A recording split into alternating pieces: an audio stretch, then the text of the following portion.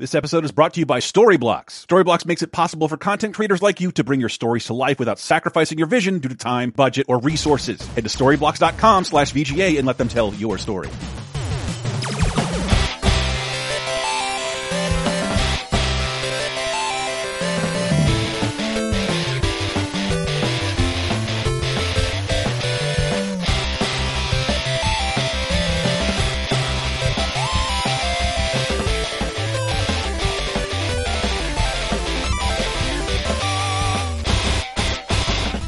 Hey everybody, and welcome to episode 462 of Vigigame Apocalypse. I'm your host, Michael Raparez, coming to you from the Justin Allen Memorial Studio of the Airwaves. If you want it to be the U Memorial Studio of the Airwaves, go to patreon.com/lasertime and join us at the $20 level. Who's joining me now?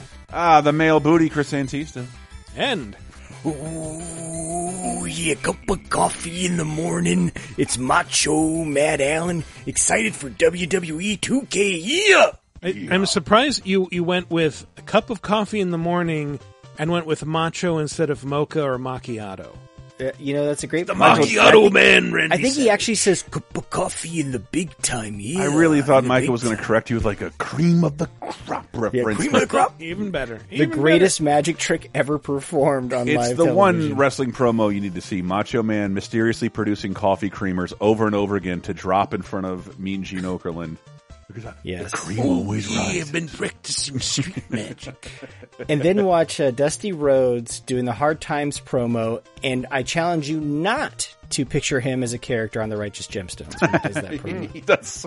I want you to reach out, touch the screen, baby. He does have. Man, he got a really does have blonde Danny mullet, McBride's afro hair in mullet, a lot of different eras. Yeah, he's got that blonde 80s curl mullet. Which I'm not going making on. fun of because that's really all my hair will do. I'm Right, very close yeah. to coming Danny McBride at any given second. Man, I'm feeling kind of wrestling. I wanted to share something real quick with Vigigame Apocalypse listeners. I, as some of you may know, am a huge fan and now credited backer of Mystery Science Theater 3000.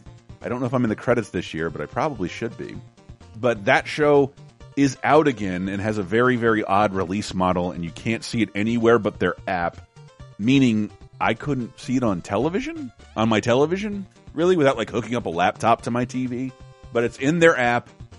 It's kind of difficult to see. I can't think of a more blissful time than playing Elden Ring and casually watching Santo and the Vampire Women. Michael, I'm guessing, knows who Santo is. Oh, of course. Famous.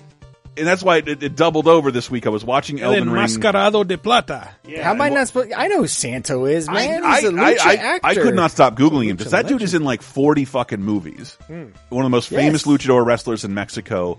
It Yeah. didn't take off his mask till almost like the week he died. There are great stories about him. There's shots in movies he's in where he takes off his mask at the end, but he's like, no, I really won't do that. You have to get a stunt double.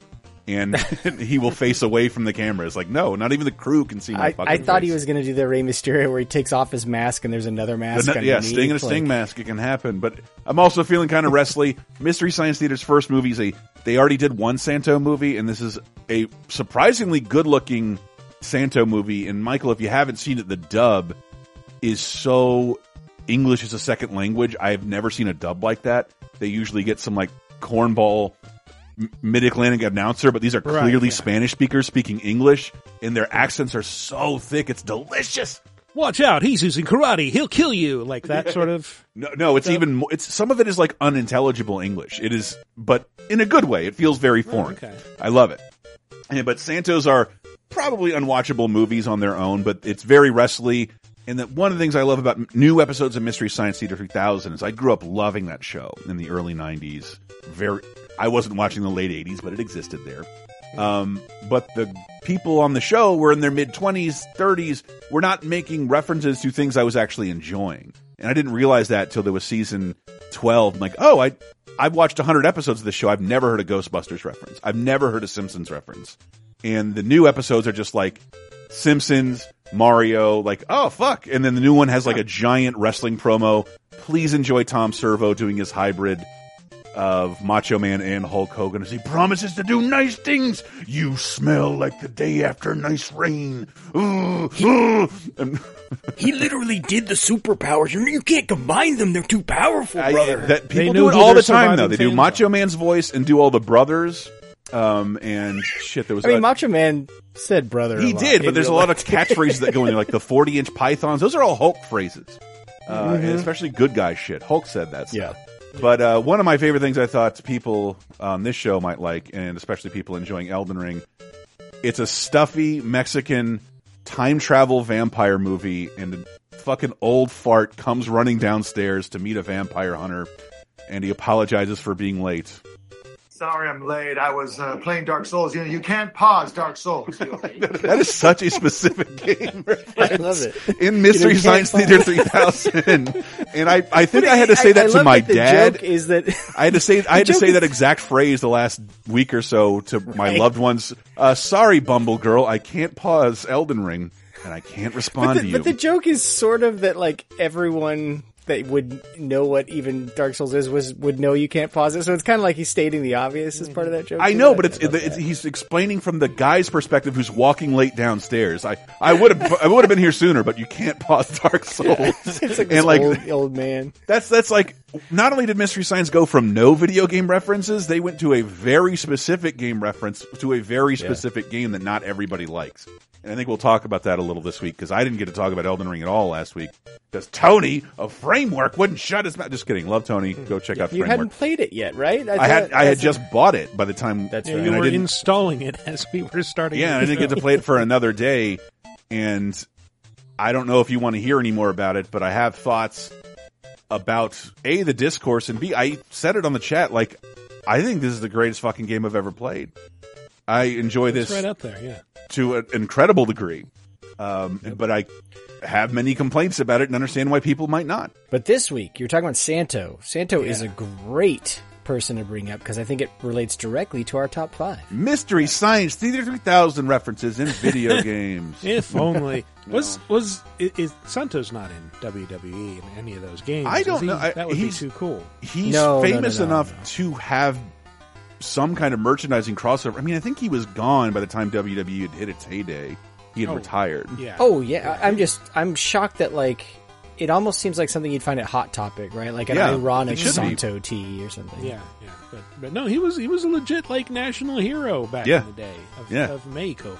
But yeah, WWE 2K22 is out this week, and friend of the show Dave Rudden provided us with a topic because he was playing one of the games on this list and said it might be cool to look at wrestling scenes in non-wrestling games. That is a clever unpaid sponsorship, Dave. Really floated It right really by is. you. Which haven't we done? I think we already did wrestlers in non-wrestling. wrestlers games before. in like wrestlers who starred in non-wrestling games. Yes, Right. Yeah. but this is like, and I'm not just talking about like wrestling moves, but like a ring wrestlers show up and the main character has to wrestle or fight wrestlers or whatever. Yes, like straight up pro wrestling, just out of nowhere in Yeah. real life. Yes. Usually. And It's pretty I don't fun. know where, I know a lot of people have hard opinions on pro wrestling. It's generally yes or no to enjoying it.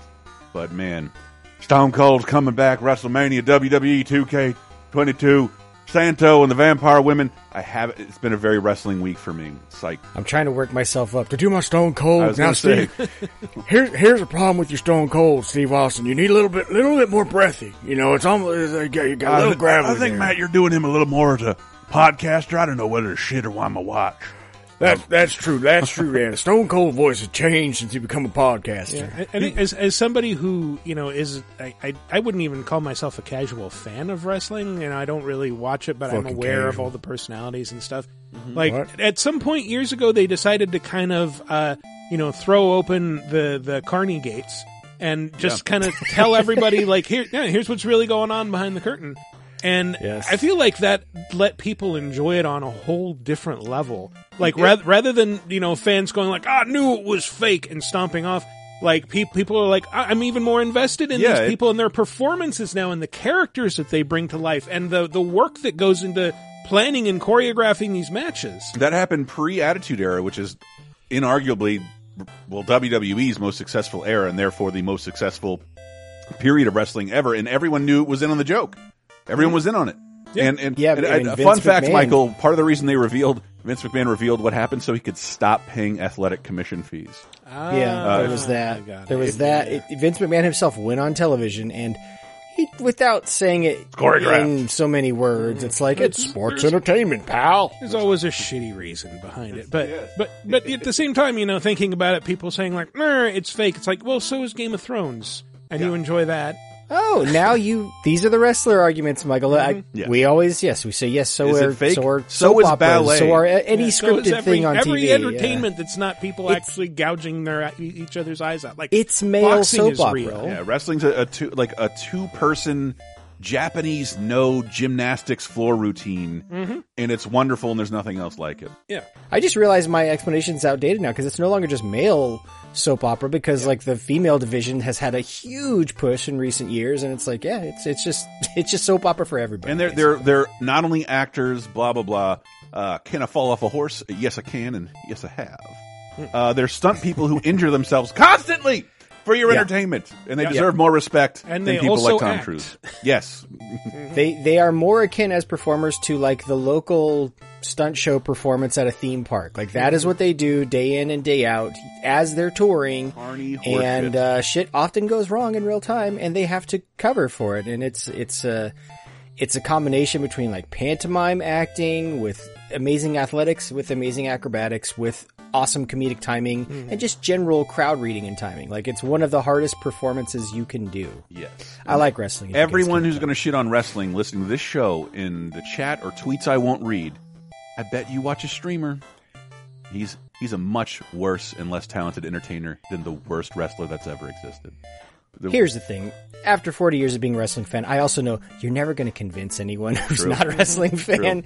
But I think the reason it's a great top 5 is everyone, even if you're not a fan, you are very familiar with kind of wrestling tropes. Yeah. Like the ring, the lucha mask. The and stuff. promo, even if you don't know it's called a promo, where two guys stand next to one another and threaten each other, that UFC shit, that photo op they do is just what wrestling has done for, I think all combat sports have done that, but wrestling made like a ratings juicer out of that, like two guys facing off and threatening each other. When I see you at the pay-per-view.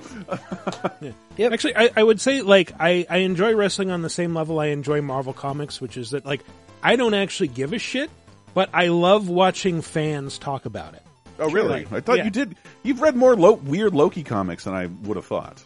I've read a couple that were like, That's I know more than this I've read. writer, and so I read like the Vote for Loki arc. Yes.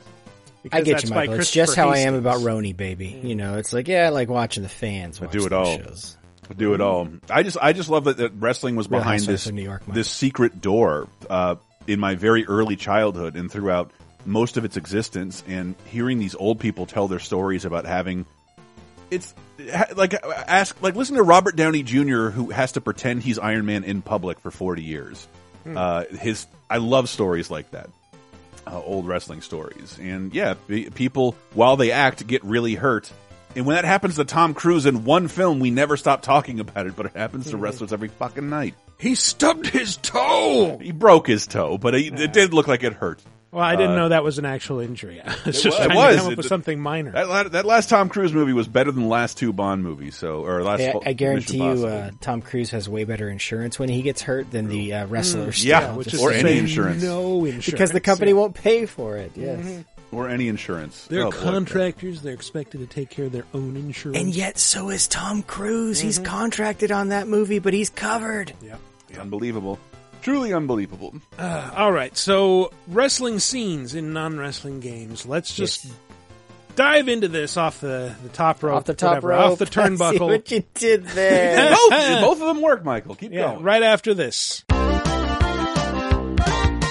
If you're a content creator like the good folks here at LaserTime, you know how inefficient and demanding the creative process can be. Sometimes you just want a huge library of content to pull from, and you need that perfect clip, image, sound, or piece of music. Well, good news. Storyblocks is here to help creators like you bring all your stories to life without sacrificing your vision due to time, budget, or resources. Storyblocks gives you access to a huge, demand-driven library of 4K or HD footage, After Effects and Premiere Pro templates, music, images, sound effects, and more to give you everything you need to bring your stories to life. Ask assets are royalty-free, so you can use your downloaded content anywhere for commercial and personal use. Their unlimited all-access plan gives you unlimited downloads from over 1 million assets in their library, including things like the background music you're hearing in this very ad right now.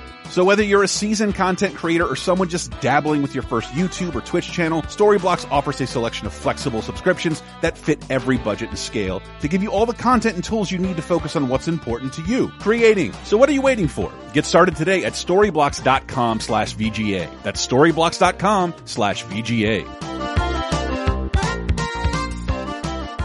And we're back to talk about what? Wrestling I'm gonna rings or put your wrestling balls matches in a blender non-wrestling and your games. dick in my mouth. Wow. Well, appropriate you should start with that impression because... Combat skills a bit rusty? Dead-end job bringing you down? Wow. The old ball and chain yammering in your ear day and night? Oh, no, wait, that's me. Well, use this area to practice the techniques you've unlocked in the game so far. Try to beat as many enemies as possible. Duh. But watch your health. The fights will get progressively harder. And do me a favor. Try not to hurt yourself, huh? So, what? It's Bruce Man. Campbell with the Spider-Man tutorial. Bruce 3. Campbell in the early 2000s when the internet was trying to convince me, no, he's really amazingly funny and we have to put him in every geek thing you like. But he is. Yeah, he is. He's great, but I'm just saying, he for But one he thing, is, and I heard this reiterated several places. I cannot wait to see where he pops up in Doctor Strange in the Multiverse of Madness, because Sam Raimi's there, and you know he's going to stick him in. So is this was this like the tutorial in It the might Spider-Man be the best game? tutorial ever. Yeah. So it was part of the tutorial. This was like an arena where you could come back and like try stuff out. And so this was Spider-Man 2002. First off, we should say that the first movie game, which had the inimitable talents of Tobey Maguire, and this tutorial arena where you could test out your fights. You fight, a succession of thugs, and if you stay in for long enough, you get to fight. Except it's not really Bonesaw. Like, he's called Bonesaw, but he's got like a purple and gold wrestling mask. Yeah. And he doesn't, like, he sounds like he's trying to sound like Macho Man, but he doesn't quite get there. Having fun yet? No more Mr. Nice Guy. Back off, ugly. That's in below the belt. Out of my way. I am the greatest. I think it's because Bonesaw is a product of the movies. He's not the wrestler from the comics. I think that was Crusher somebody. Probably. Yeah. And I don't know, because that was when Macho Man, I'm not going to get too wrestling here, but like he had like left the WWE in a huff and like really wasn't working for anybody.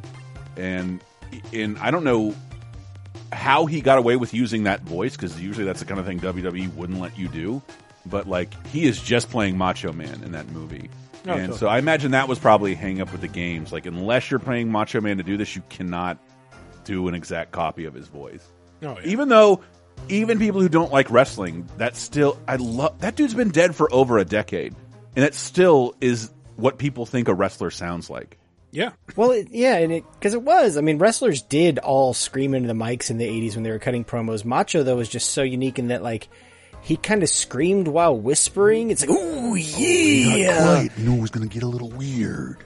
And then you find out that, no, that was Randy Poffo, his real name. That was just his real voice. Like, it was an exaggerated version. I don't know but that he it had was. a crazy voice. But then, like, every See, time now I hear talk to people at the DMV. every time I hear his brother talk, I'm like, I hope that's not your real voice either.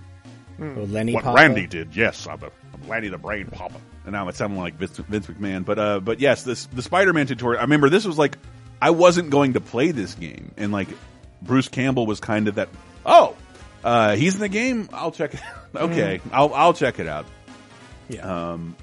Yeah, it was a lot of fun, and that's cool that it sort of let you recreate the scene from the movie a little bit. Yeah. Like it sort of does it in like an opening cinematic, like where you just see the game's version of Bonesaw taking the fall, like a poor old Bonesaw didn't know what hit him, and But I don't know why they had to dress him up. Like you said, like, okay, you don't want to pay Randy Macho Man Savage's likeness. I get it, right? So yes, you just use a different generic character, but he doesn't own the rights to the Bonesaw outfit. That wasn't his wrestling outfit at the time. I don't think so. I think it was just probably safer to stay away from it. And by the way, I've seen the worst Macho Man Randy Savage stand in a Spider-Man production because I'm one of the few people who saw Spider-Man Turn Off the Dark. Oh, man. Oh, my gosh. Do you know who played Bonesaw McGraw, the wrestler that Spider-Man defeats in his origin story? You know who played? Ryback. I don't know. Close, Matt. A balloon.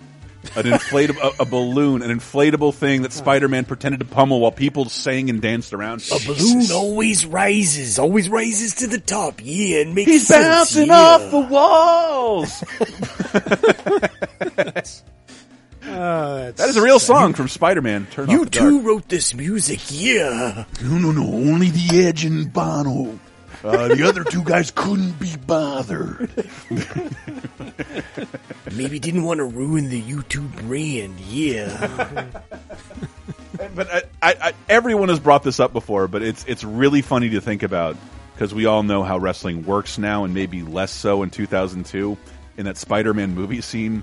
In the Spider-Man movie scene, it's the reality in that movie is that wrestling is real, and if you can beat the wrestler in what is normally a choreographed event, you will win. It's like a total 1920s carnival sort of. Yes, Yes. As if if you mangle this wrestler, maybe break one of his bones, you'll win $2,000 or something like that. And otherwise, every night this guy will abuse and hurt random people from off the street in front of a crowded arena.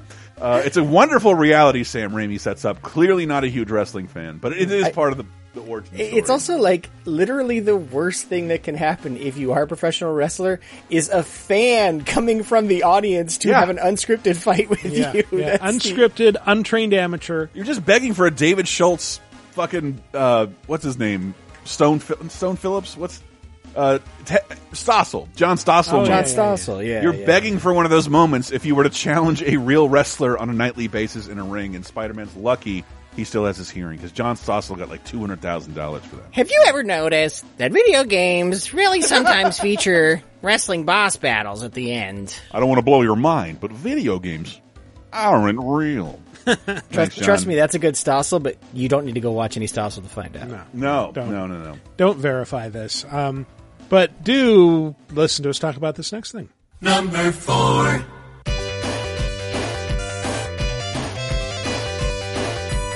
Sounds like Turtle. Oh, god damn, I know what this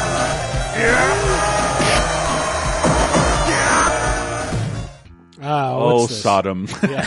Yeah, you recognized it. Sodom. So this I love this game. This is Final Fight, 1989 arcade. And this actually is interesting because, like, okay, so wrestling scenes in brawlers aren't that uncommon. This one had 2 of them. So you go through a subway and come to a literal underground wrestling ring that's surrounded by members of the Mad Gear Gang, which is like a tile that just repeats. And you fight Sodom, who's like this weeb American wannabe samurai. Katana in the censored Super Nintendo version. But then later on, there is a more iconic moment that sounds like this.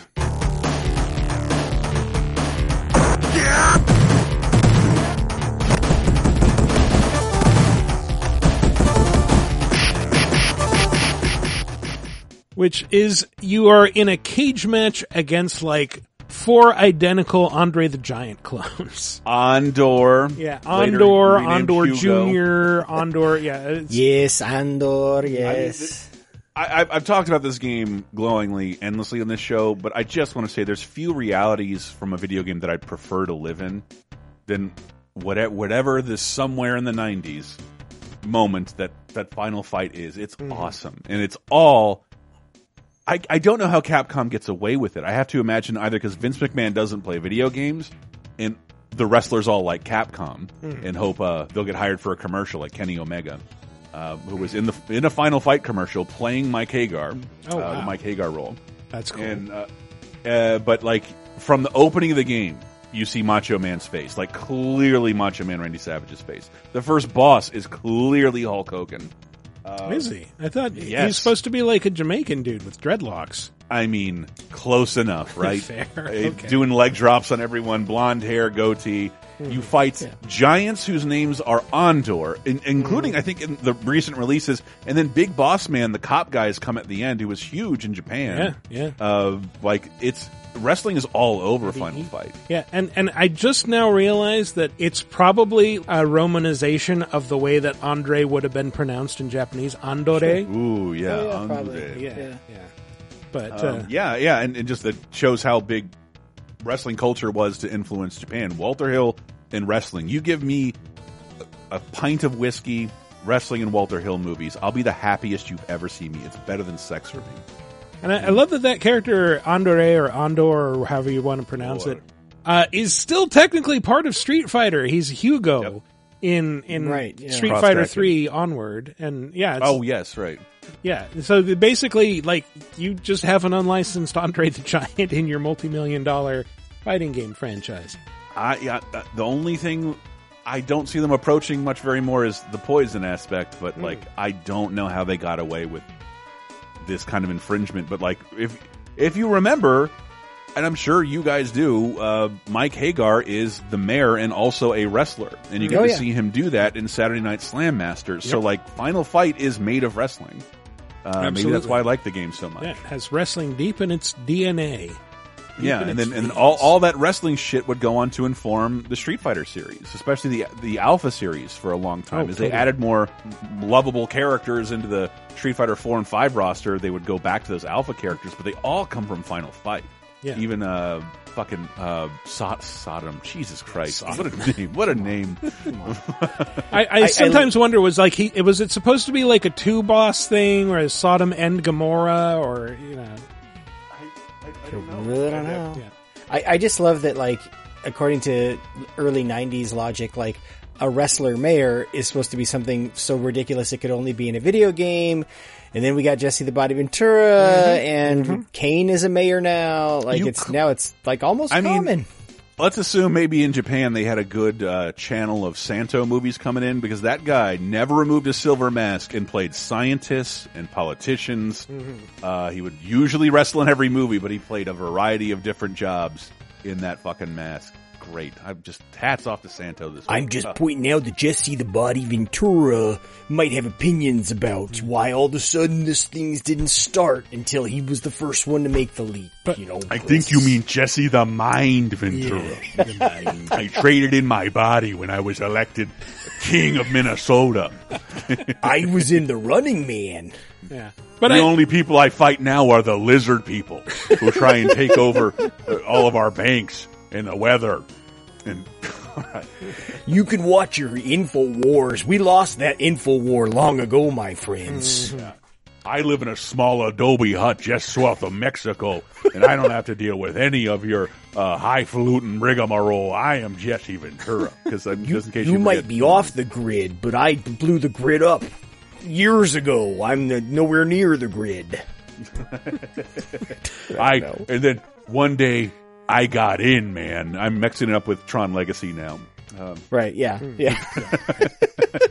I just thought it was funny, like, going through various versions of Final Fight, the music tends to differ a lot between versions, so, like, if you didn't recognize that clip with all the Andores, like, if you played it on Super Nintendo, in your memory, it probably sounds a little more like this.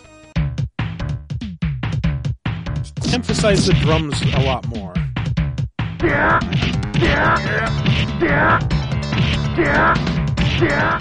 And just endless throwing. Man, I played this a ton in the arcades, and I played it a ton on Super Nintendo. But I guess I got to give a shout out to Double Impact, because I played a ton of that too. So I think I very, very narrowly edge out arcade gameplay over Super Nintendo gameplay in a time before MAME. God, I love Final Fight. Yeah. Let's talk more about Final Fight. It's fantastic. Well, what else is there to say at this point? It's got wrestlers. It's got two rings. And I also want to say, I don't really want to hear any feedback from this week's episode. In lieu of a fourth guest, we brought back an old guest. I have not had whiskey on the show. Oh, wow. Welcome back, About whiskey. 6 months. 6 months. Whiskey is here. Was that a Watam reference, Michael? No. But in that game, it says "Welcome back" whenever like new things emerge. Brain go to Watam? Like, who's thought about that since it came out? Because that game says like "Welcome back, chair." I don't know. I was just playing it the other day. All right, I'm sorry. What on earth is being spoken about? I don't even know. Yeah, Chris doesn't even recognize the reference. All right, let's move along. Number 3. Introducing, back from a crushing victory at someone might lose a tooth in Duluth, Eagle!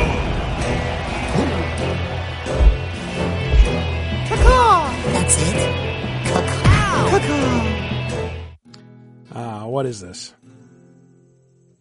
The voice alone should... It's Psychonauts. Oh, the Psychonauts. Oh, okay. Okay, the reason I didn't recognize it, because, this is the one where you fight several luchadors to collect the cards. You have to right? fight 4 luchadors in Black Velvetopia, which is the mindscape of one Edgar Tegley, a wrestler turned artist. His mindscape is like a black velvet Spexican town, like somewhere between Spain and Mexico. Like you can see influences from like Carmen. Is that a word? Spexico, yeah. It's that, every time that you have something that's like, this is like a mashup of Spanish and Mexican culture, people just tend to assume they're the same. People are wearing sombreros and there's references to Carmen everywhere. People dance flamenco and whatever. The Christian singer, Satan bite the dust.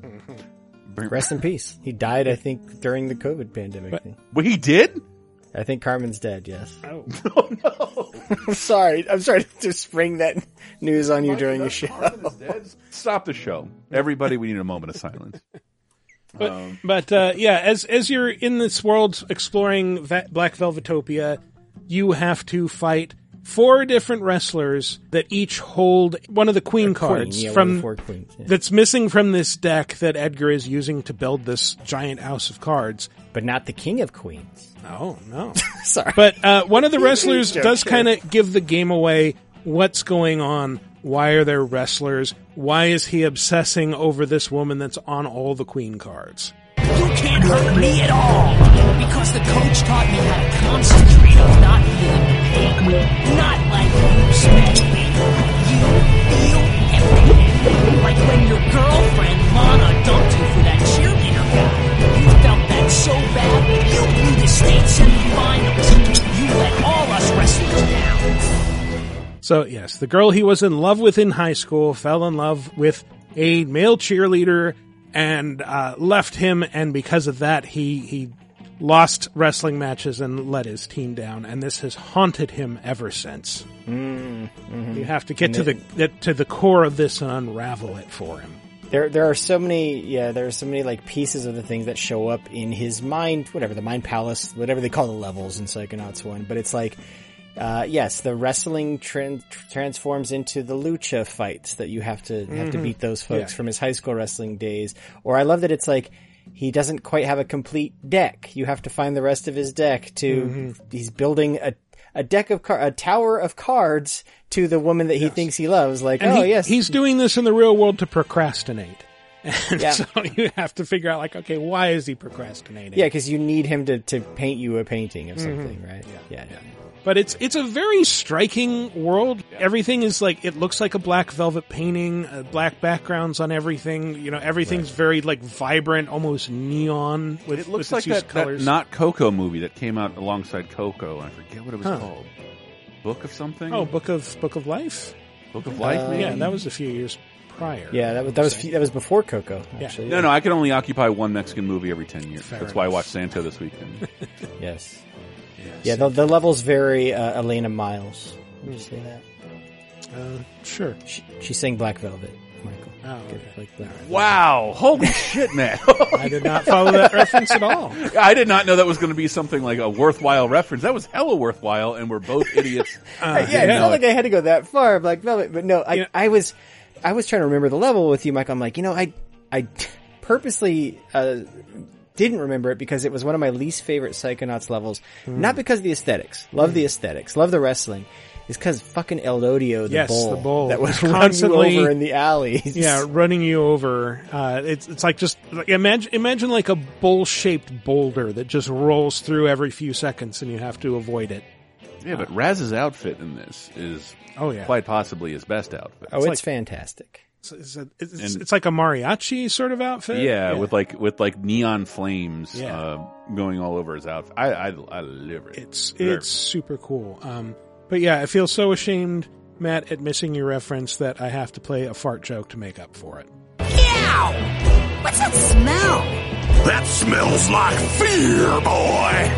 Yeah, no, I mean that fart smell. That's fear. No, I'm talking about an actual smell. It's like if stink bombs laid eggs and then those went bad. That's sulfur. It's part of the dragon costume, kid. Yeah. So you have to fight 4 wrestlers. That was Dragon. Prior to him was King Kong Cobra. First was Eagle, and then the final one is Tiger, who is like Steve Bloom doing a Russian accent. Yes, yeah. But, yeah. Hey, it's still cool to stereotype Russians. Go for it. Yeah, it's never been cooler a better time. now than ever. Never been cooler, yeah. Yeah. Have at it. But anyway. Never saying yet. See, it's easy to do. So don't back away from the microphone. Laugh into the microphone. Yes, let us hear. But the actual wrestling matches are like, they're just. You're not doing any real wrestling moves or anything. You're just fighting them like you would any other enemy with a health bar. It's Psychonauts combat. But I haven't, like, personally, I haven't always been into wrestling. I kind of take like 5 years off and 4 years on. But it's always comforting to see it referenced like this, like at least in like a level, and it just shows how it's permeated culture. Even luchador stuff, which I had an awareness of before I ever saw it, because like, man, didn't Rob Zombie make like a luchador movie? Oh yeah, El Super Bisto. Yeah, like I don't know, like there's a lot of love for this stuff, and you probably have endured more wrestling culture than you think you have, even if you hate wrestling, and you never hate those references very much. Huh, I wonder why. Just saying. Just saying. And this, again, this looks fucking great, and weirdly more like a boss fight in Nights into Dreams. Yeah, that's actually a good comparison. And there are times like looking at the level, it's just like, oh yeah, you can, you turn the camera certain ways and you can tell like, oh, these black voids are actually just like painted walls, sort of. And it starts to feel oddly like a dark ride at Disneyland. Very much so, yeah, because it's all neon. It basically looks like a black light. It's like a velvet painting in a black light. Yeah, exactly. Exactly. That's definitely Snow White Scary Adventures. Aesthetic, yeah. Yes, yeah. Better look out for El Odio. He's coming for us. It's a giant pink bull with what appear to be purple high heels instead of hooves. I could be wrong. Stop reading my dream journal. Yeah. All right. Well, let's move on to one that I was skeptical of this, but it's just so sweet. Number 2.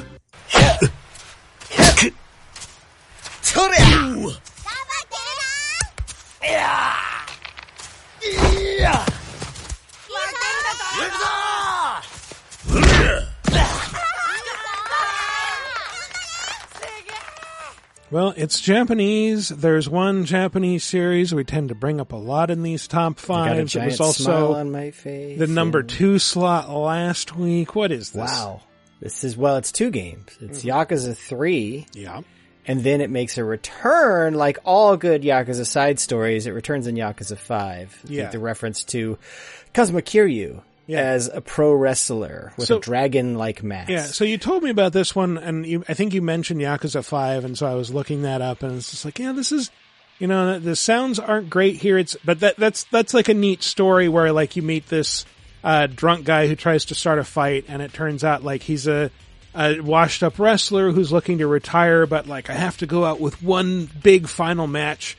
And so you put on this wrestling mask and you fight him in a public exhibition match, and he gets to go out on a high note and retire, and he's so grateful. But then, you told me like, no, look at Yakuza 3, because that has a much more fleshed out mini story so in Yakuza 3, Kiryu is the main Yakuza character is running an orphanage. And he runs it in several games. But that's he's true. There on but site in this one specifically for the sake of setup, and 2 of the kids are like play wrestling at the start of this storyline, and one of them tries to do a flying kick at the other one who ducks, and the kid like falls on his back, and the other kid's like, "Hey, aha! I get to pin you! Yay! I finally won!" And then the kid who did the flying kick does not move. 네, 타이치. 네, 대박.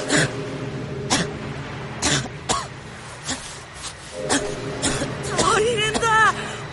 어디서 타이치가. So yeah, that kid is Taichi, the one who did the flying kick, and you call a doctor. The doctor says like, "Oh, he's had a terrible asthma attack.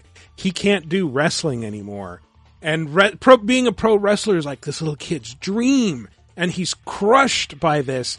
And so Kiryu's second in command, Rikiya, gets the idea like, why don't we stage a wrestling match for the kids, and that'll lift his spirits. Because, he can still watch wrestling even if he can't be a part of it anymore. Right. Yeah. Rikiya, who you can recognize because he's Aniki every 5 seconds in that fucking game. Yeah. Aniki! So he puts on a mask and becomes Ricky Mask, and Kiryu puts one on and becomes Dragon Mask. Yes. And so they fight like this, for an audience of several children. They just set up a ring on the beach and start wrestling. And yeah, you can do pro wrestling moves and throws and try to get a pin. Here's a clip.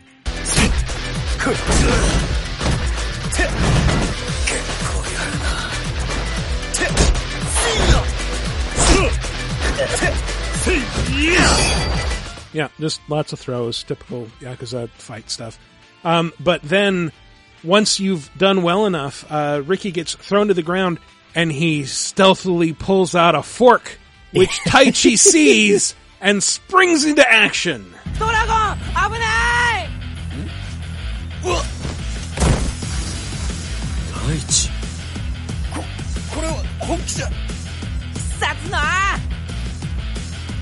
다이치 킥!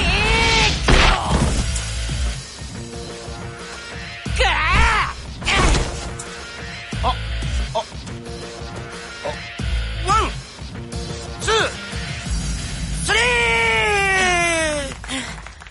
So yeah, the kid jumps into the ring, surprises Ricky, does a flying kick right into his face, and while he's stunned, goes in for a pin, and the referee, who's totally like, what the fuck is going on, just decides to count it out. Sure. So, well, that is pro wrestling to a T. Exactly. And everybody's happy, and then the doctor runs up, and it turns out like he's not actually asthmatic. He just had a terrible allergic reaction to buckwheat from eating a bunch of soba noodles, and he can't eat buckwheat anymore. Which is much better than he can't do wrestling anymore. And he cannot wrestle any buckwheat. No, I cannot absolutely emphasize not. that enough. No. He will die. Yeah. He will get pinned and die. No, but he did get hurt after the match when the guy who was pulling out the fork pulls him aside and says, "What the hell you think you're doing, kid? I just didn't want to have to bust him open hard way, okay? I was just going to get a little juice out of there. Get a Crimson Mask going on Kiryu." Michael, the hard way is when you draw blood from an opponent with no blade. When you hit them on the head until it busts open. Yeah, Don't the hard way. They It does usually happen. like hide razor blades for that stuff. They do, right? but you'll occasionally, if you see a guy working a guy's skull with his elbow, which I saw the last couple of years on television, like that's a guy opening up someone. Brock Lesnar did it, on a pay-per-view to Randy Orton. Just boom. It's gross. Yeah, that's gross. Job dedication, man. Yeah, that's why I appreciate wrestling, and I also think they should teach wrestling in schools because I think there's no difference between two little boys this age wrestling and like girls dancing at a slumber party, which I'm assuming they do because movies told me They do sort of teach wrestling, but like technical wrestling. College I know, but wrestling. it's like get the aggression out and it's harmless and it's fun. Well, and I think they specifically tell kids not to try this at home, Chris. I don't think you want I'm sure little they kids. do. I'm sure they do, but when I'm president, it'll be taught in school instead of fucking square dancing. Ah, yes. Well, we will wrestle. I would much rather have wrestled than learned square dancing. That's for damn sure. Even on the West Coast, Michael learned fucking square dancing. Yes, it probably came up from white supremacist Oregon history. Yeah, never forget that Texas comes up with a curriculum for most schools when you learn square dancing growing up in Oregon. I mean, I was in Washington, but it's adjacent, but still. Hey, Michael, I have a question. Is white supremacist Oregon history locally sourced? Is it grass-fed? Is it bespoke? Yeah, locavores only. Just Oregon is, well, at least Portland has become so that. Anyway. Yeah. All right. Well, let's move along if Chris is done yelling at the cat. She's being bad! Number 1. I am already Big Jack champion. Now, kneel before the walking apocalypse! I am gonna rip that mask off your fucking face! When I'm through with you'll be begging for me to kill you! There's swearing, there's yelling, there's a walking apocalypse. What game is this? No more Hizzles? Well, that might have been a good one for this. Actually, no, this is Saints Row the Third. Saints Row the Third. Oh. Yeah, Saints Row the Third. One of the gangs that you have to take down is the Luchadors, who are headed by Killbane. And you have an in to fight them, Killbane's former partner, Angel de la Muerte, who was unmasked by Killbane because Killbane was jealous of the respect he got from the gang. And when you're a luchador, unmasking might as well be death. So you hate discomfort. That's the sort of weakness the luchadors will capitalize on. Unless you harden up, Killbane will crush you. But don't worry, I'll chisel you out of diamond. How? By making you experience the worst pain imaginable. Now come on. It's time for you to play in traffic. Right on. Wait, what? That song is playing in like every wrestling scene in this game. Which is weird. A song from the Karate Kid, not a wrestling thing. Yeah. Well, it's what they could license, I guess. The reason we're trying to avoid not saying Hulk Hogan's name is we don't talk about Hulk Hogan anymore. He's like Bruno. We don't talk about Bruno. No. I know, but I thought that too, and I was wearing a WrestleMania 6 shirt that Hulk Hogan's not on that I got at Target. And, what do you want to say, Kat? And then I realized it's probably even worse to have Ultimate Warrior on your shirt because he said, like, in public racist things, like knocked MLK kind of shit.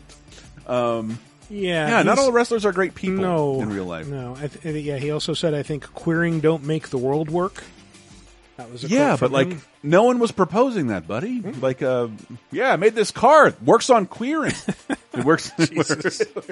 It's almost like you shouldn't take life or political advice from a man named the Ultimate Warrior. They were hiring him to speak at colleges, which I guess I didn't roll to hear that. I want to hear the Ultimate Warrior. By the way, that wasn't just his nickname. No, he legally changed his name to Warrior. Oh, God. Warrior. That's ridiculous. Because otherwise, it would be owned by the WWE. That's right. You wouldn't be allowed to use it. Fair point. Fair enough. But Hulkster, the Hulkster's in. Yeah, the Hulkster's in this. As Angel de la Muerte, he's a good guy. And so this is all building up to a climactic boss fight against Killbane, the leader of this wrestling gang. A masked wrestler, by the way. This starts off with you like, okay, I'm going to keep all the minor luchador gang members out of the ring so that Angel can get in there and fight Killbane. And so for the first phase of this fight, you're just sort of running around taking on all these jobbers. And then Angel gets picked up and thrown out of the ring, and all the luchadors descend on him, and then things get real. Oh my God, no, Angel is out of the ring! I can't believe this, Bobby. This is punishing to watch. The luchadors are manhandling Angel. This is sick. He's getting kicked around like a sack full of dead puppies. Jeez, wait, the Butcher of Stillwater is making his way towards Angel. How much can one person be expected to... Oh my God, a chainsaw! What the A fatal flaw in the luchadors' plan, Bobby. They didn't account for the murder brawl chainsaw. Other than the announcers just take this in stride. I just looked up when you said fight kill Bane, and like that seems if Bane was a wrestler in the WWE, that would be on his shirt. Fight kill Bane. That's true. Which Saints Row is this? The third. This is the third. Although I could see how you get confused because, like, clearly the devs are fans of pro wrestling because Roddy Piper was in 4. I think. Yeah, but then that's more like reenacting scenes from They Live. They Live, but right. with Rowdy he's in and his hot rod Roddy outfit. Piper outfit, with the kilt and everything. If no one told you, sorry, Dave Bautista, you're almost there. That is the best movie starring a wrestler ever. They Live. Please watch it. So at the end of the fight, you finally get Killbane in a headlock, and at that point you have the option to unmask him or to let him keep his identity, and then you get you unlock the Apocalypse, which I think is it's like Hulk hands that can disintegrate people in one punch. Oh, that was introduced in the third game? Yeah. No, that is when the game went fucking nuts. Oh yeah, totally. It's when it went. And absolutely I know there's only berserk. been one other game since then, but it feels like it's had 16 different weird releases. Yeah. Well, the third is the one I think where you could be a toilet with dual wielding Uzis and flying an F-14. Yeah, and they introduced when one of the first times they showed it off, they're like, all right, so here's a crowd of rival gang members. We could run in and shoot them. Or we could call in a tactical missile strike. It's you just have those resources at your fingertips. It's kind of neat. But yeah, if you choose to unmask Killbane, here's what happens. Swear Killbane, we're going nationwide. Exchange of angel reality as Killbane has been demasked. Yes, we have seen the face of the walking apocalypse. And to be honest, it's a man with a receding hairline. Yeah, it's just a guy. Oh, I love it when that happens. Mm-hmm. God damn it! Like when Lex Luthor took inhabited Flash and took his mask off, and aha! I don't know who this is. Yep, right. I love it when that happens. Mm-hmm. Man, I like wrestling. Let's go watch some wrestling. Yeah, all right. Well, we can, but first.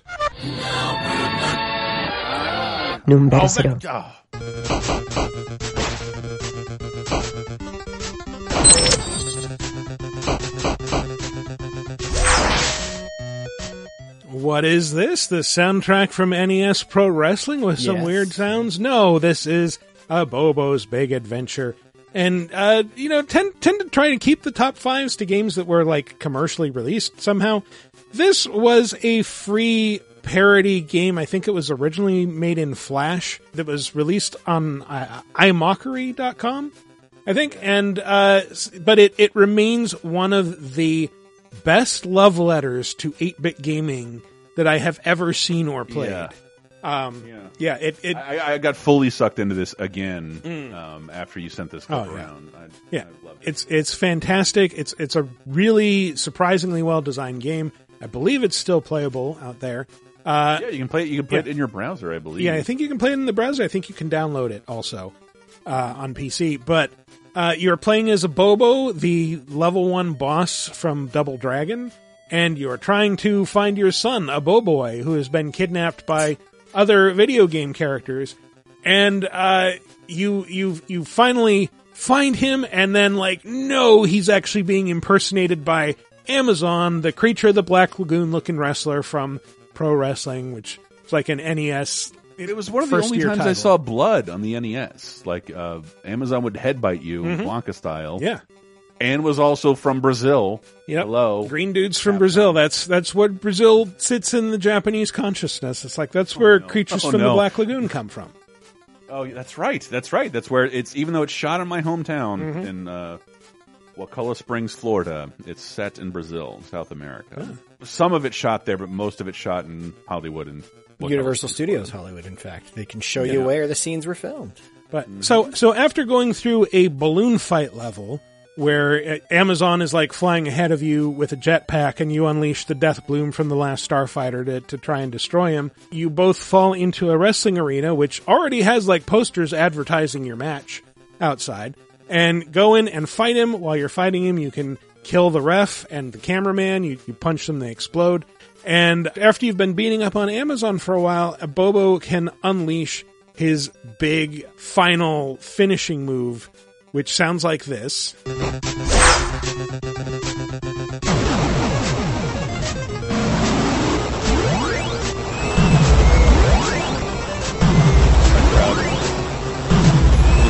So he summons in order, I think, Ultimate Warrior, Roddy Piper, Undertaker, and Hulk Hogan. Yes. I don't know what game that's from because I don't recognize the sprites. I think a couple of them might be. There was an early WWE Pro Wrestling, but even then, it's I feel these are new sprites. The first WWE game is WrestleMania, or WWF WrestleMania. Yeah, sorry. Yeah, Undertaker's not in it, so I think they made some of these from scratch. Yeah. And Roddy Piper looks way too good to have been in an NES They may game. have made all of them from scratch. Like even that Hulk looks much better than Hulk looked in the NES games. Yeah. I just looked because on 30/20/10, 30 years old is WWF Super WrestleMania. Technically the sequel to the first NES game, WWF game, and it looks way better than this game. But I don't know. I love the Bobo's adventure, man. Yeah. I just went to their website. Their last update was almost 10 years ago to the day. Wow. But it's still there, and that's what counts. It is still there. But yeah, each of the wrestlers do like a signature move. Like even Undertaker, when he like slams Amazon, he like, lays him on his back with his like hands folded over his chest, and then like Hulk Hogan comes in and does his thing. And then, Abobo finally moves in, grabs him, and, jumps into the stratosphere, literally. Goes up to the moon, comes back down, fireball ignites around them as friction kicks in.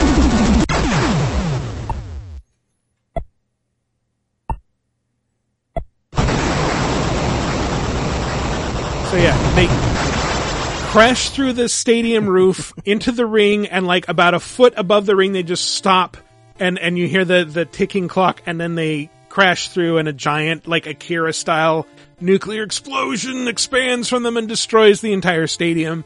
And then Amazon falls into a hole created in the middle of the ring and gets stabbed by Mega Man spikes, and like, now it's a Mega Man level. Now it's a Flashman's level. And all the little bar. I watched this for like minutes after Michael sent this to me. I'm like, damn, I got to play this again. It's so good. I never finished it because it used to be at every con. Their website even like tells you how to build a little arcade, a mini arcade for yourself. So I encourage people to go there. I love this game. It was made to never be profited on and totally unsellable forever. You can play it for free. You can still donate to the guys. I love the Newgrounds guys. Goddamn. Yeah. Love the iMockery guys.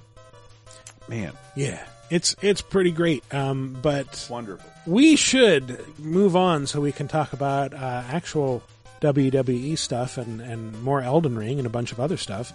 So we're going to do that. We're going to take a little break, and when we come back, we'll have some new releases, some news, other things. Stay tuned.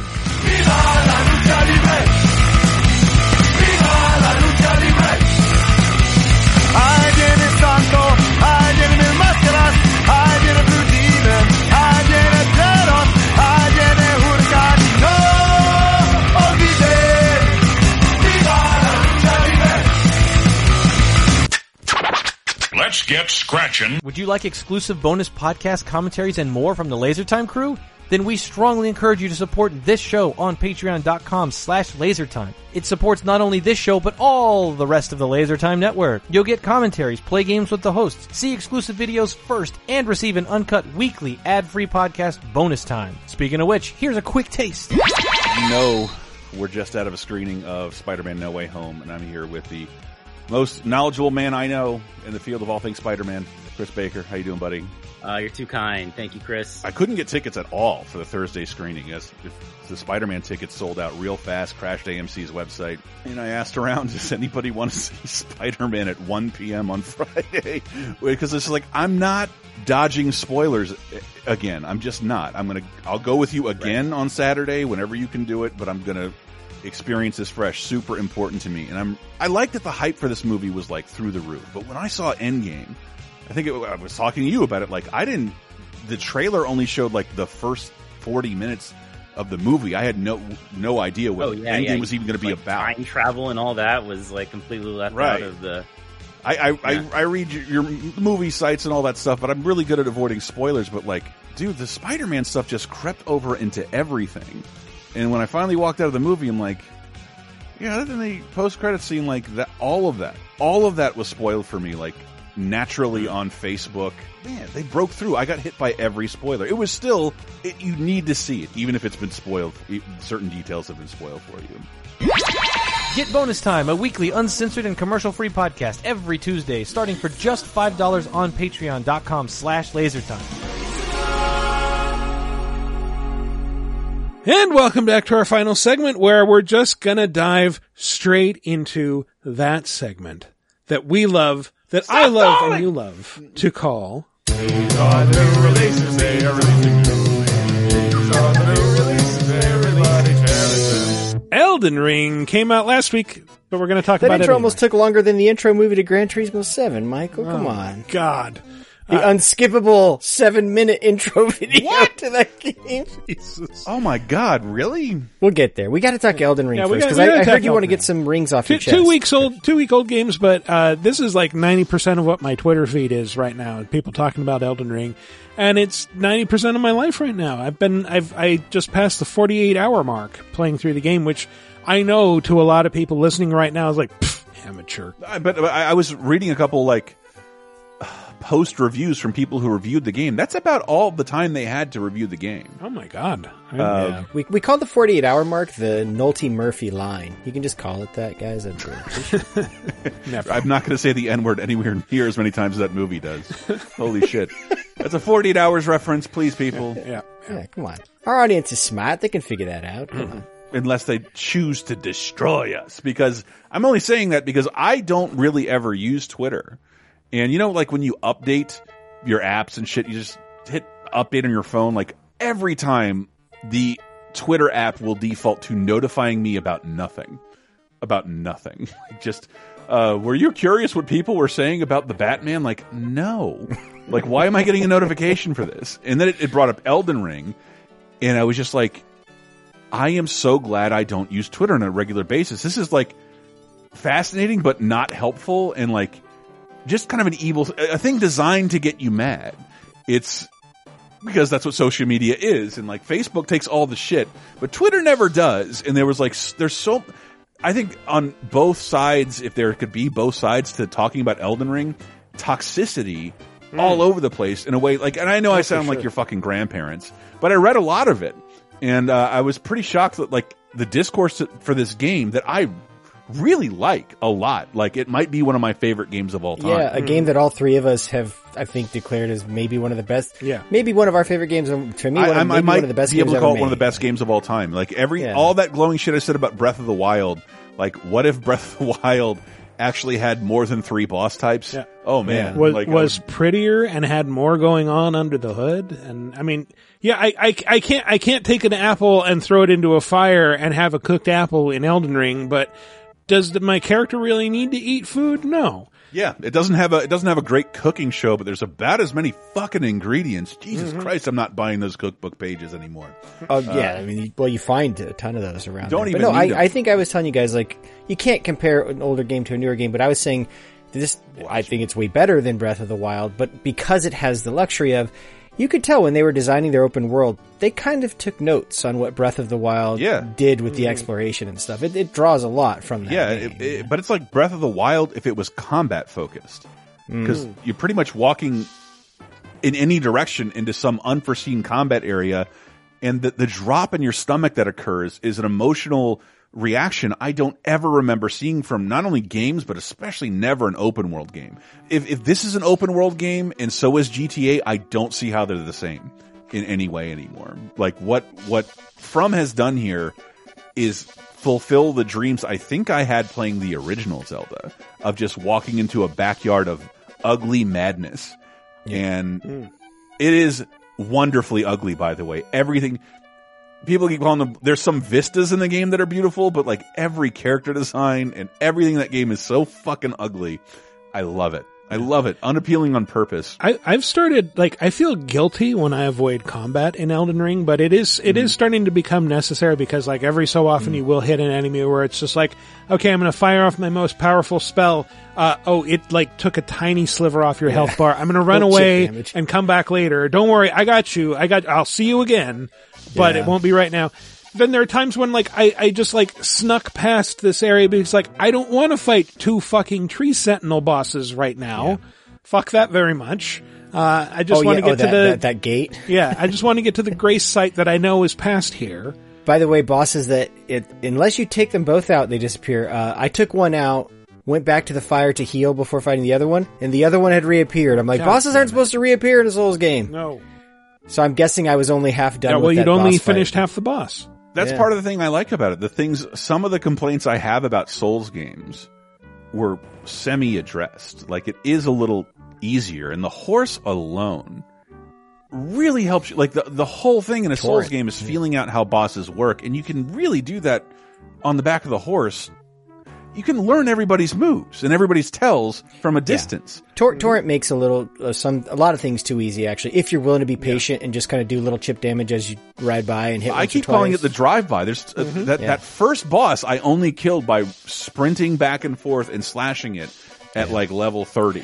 But that only works on the field bosses, right? Because most of the dungeon bosses, or almost all the dungeon bosses, you're not going to have Torrent. Well, no, they take away the horse for a reason. But like, there's so many more forgiving aspects that weren't in the Souls games. More health, more easier ways to heal, multiple ways to heal. Way easier to warp, way easier to fast travel. Like, I think the biggest innovation we talked about, we were all chatting, I think it was you, Chris, who made it's an excellent way of putting it, is like, in previous Souls-like games, if you got stuck, because they were mostly linear, you either banged your head against it and practiced until you could get through a thing and got good, or you backtracked to grind a bunch so you could power it up enough to then kind of brute force your way through it. What this game is like, oh, you're not good enough for this part yet? Just go somewhere else and do something else. You don't need to backtrack. That's the only thing that's become hard in the game for me, is that I've backtracked so much that now there are areas like, where the fuck was this guy?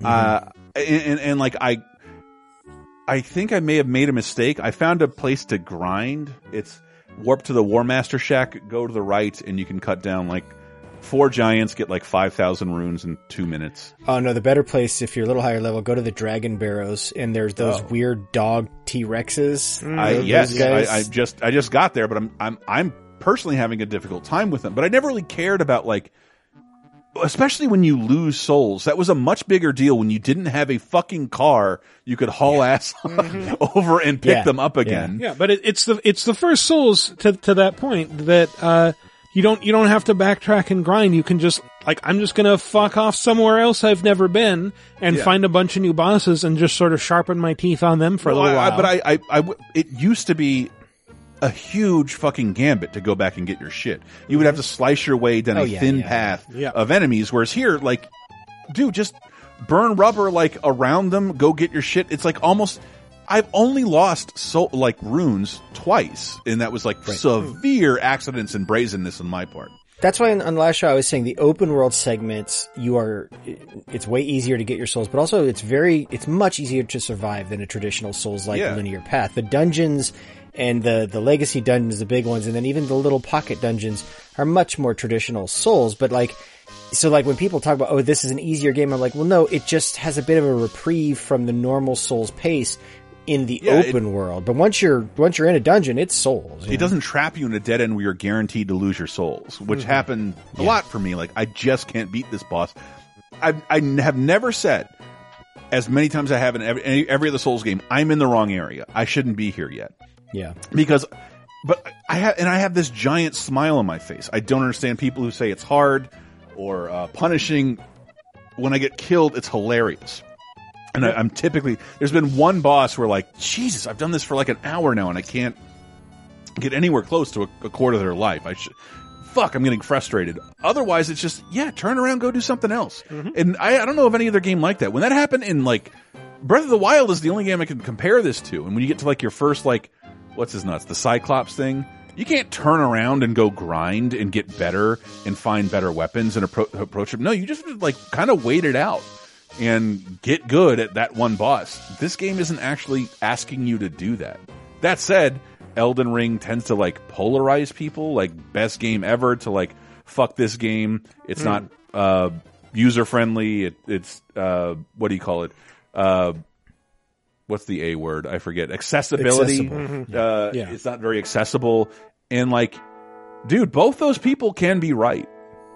And I was just reading Twitter, and, like, even developer Twitter was like, Jesus Christ, there's, like, no thought to UI or UX in this game at all. And then the response is like, yeah, pussy, fuck you. And, like, you're wrong, he's right, and I love the game. There's some things in this game that aren't fucking cute. I sent you guys organically, like, after 25 hours, I found the tutorial. And you're like, yeah, we know. Because it's just like, everybody knows. And, like, that's not cool. That's not cool at all. There were moves I didn't know I could do. Yeah. Kotaku wrote an article all about it. People were, that particular part of the game where it's like, go right to go to the tutorial, go left to actually go to the open world. A lot of people accidentally just go left and never find the tutorial. To go to the tutorial means to drop into a hole you don't know if you can survive yet. Yeah, exactly. That was one of the first memes that I saw spread around the game, is like just a shot of that opening area and like, arrow pointing down like combat tutorial, and then like, you just see these gleaming steps with a big arched door that like draws your eye, and like you're supposed to go that way, and it's like the rest of the game. Yep. And that's an intentional choice from the developers, and I know Souls fans, which I include myself among, champion that because you secretly know what it is, but sometimes you guys sound like asshole jazz fans who refuse to help anyone get into this thing you like. And it's gross. I thought some of the discourse I saw was fucking disgusting. I think, I was looking at an IGN editor talking about like, why do people get so defensive when people criticize the difficulty? And naturally people were getting defensive about it in the comments. But like, I was thinking about, it's like, I think that for a lot of us, if I'm being charitable, I don't think a lot of people like Souls games immediately. Like, I feel like there's always that sort of learning curve where like, this is really hard, I don't know what I'm doing. What the fuck is this game? It's very pretty, but this is kicking my ass. And then you sort of get to this point where it clicks, and it's suddenly like seeing through the Matrix, where like you understand what the game is trying to tell you. You start to understand all these little tells from the bosses, or these subtle hints that are, built into the level design. And you get a sense for it. And I think a lot of people want people to discover that. It's like, because this is a game that you can play wrong. It is possible. Yeah. It's like, no, you're coming at it wrong. You're butting your head against a wall. You don't understand. And maybe to a degree, that's the game's fault. It is, I think. But also, like, you do know that a lot of these people who are saying like, this isn't for me, it's too hard. It's like, but if you were just doing it the right way, you would love it. And I think that drives part of the sentiment. And then I think someone else pointed out that like, oh, they're defensive because if they think that if enough people complain about the difficulty, that From Software will make it easier like every other game. But they did. Yeah, they kind of did. Elden Ring is kind of easy compared to previous Souls games. The experience is so enriching. And I say that as a Monster Hunter fan. And Monster Hunter fan was meant to be done with local co-op, and I value that experience. Where people, like, you have to, like, wave at the balloon up there and it'll show you the location of the boss, and then craft a paintball and hit the boss with a paintball, and then you can track him around the map. Game never tells you that. Or maybe in later games they tell you that, like, while talking to an NPC, that you're skipping mounds and mounds of dialogue through and you miss a vital game point. This game never does that, and I'm just here to say it's not fucking cute. And Monster Hunter did that and doesn't do that anymore. And the second it stopped doing that, everybody liked Monster Hunter. There was no question about how accessible Monster Hunter was. It retained its core gameplay and was instantly better as a result of like not hiding crafting secrets from you in the game, not making it something you had to look up on the side. I was butting my head up against something like, I want to try some ranged weapons. In no Souls games do I use arrows or magic. Right. And I am not only, I don't want to look online, that, because for me, sometimes that's a rabbit hole I don't want to go down. I don't want to cheat. I don't want spoilers. And I'm trying to figure out like just how to equip magic. And like, this is literally impossible unless you start as a magic class or you go and read online how to do this. And then Michael said 2 sentences to me. And like, why was that so hard?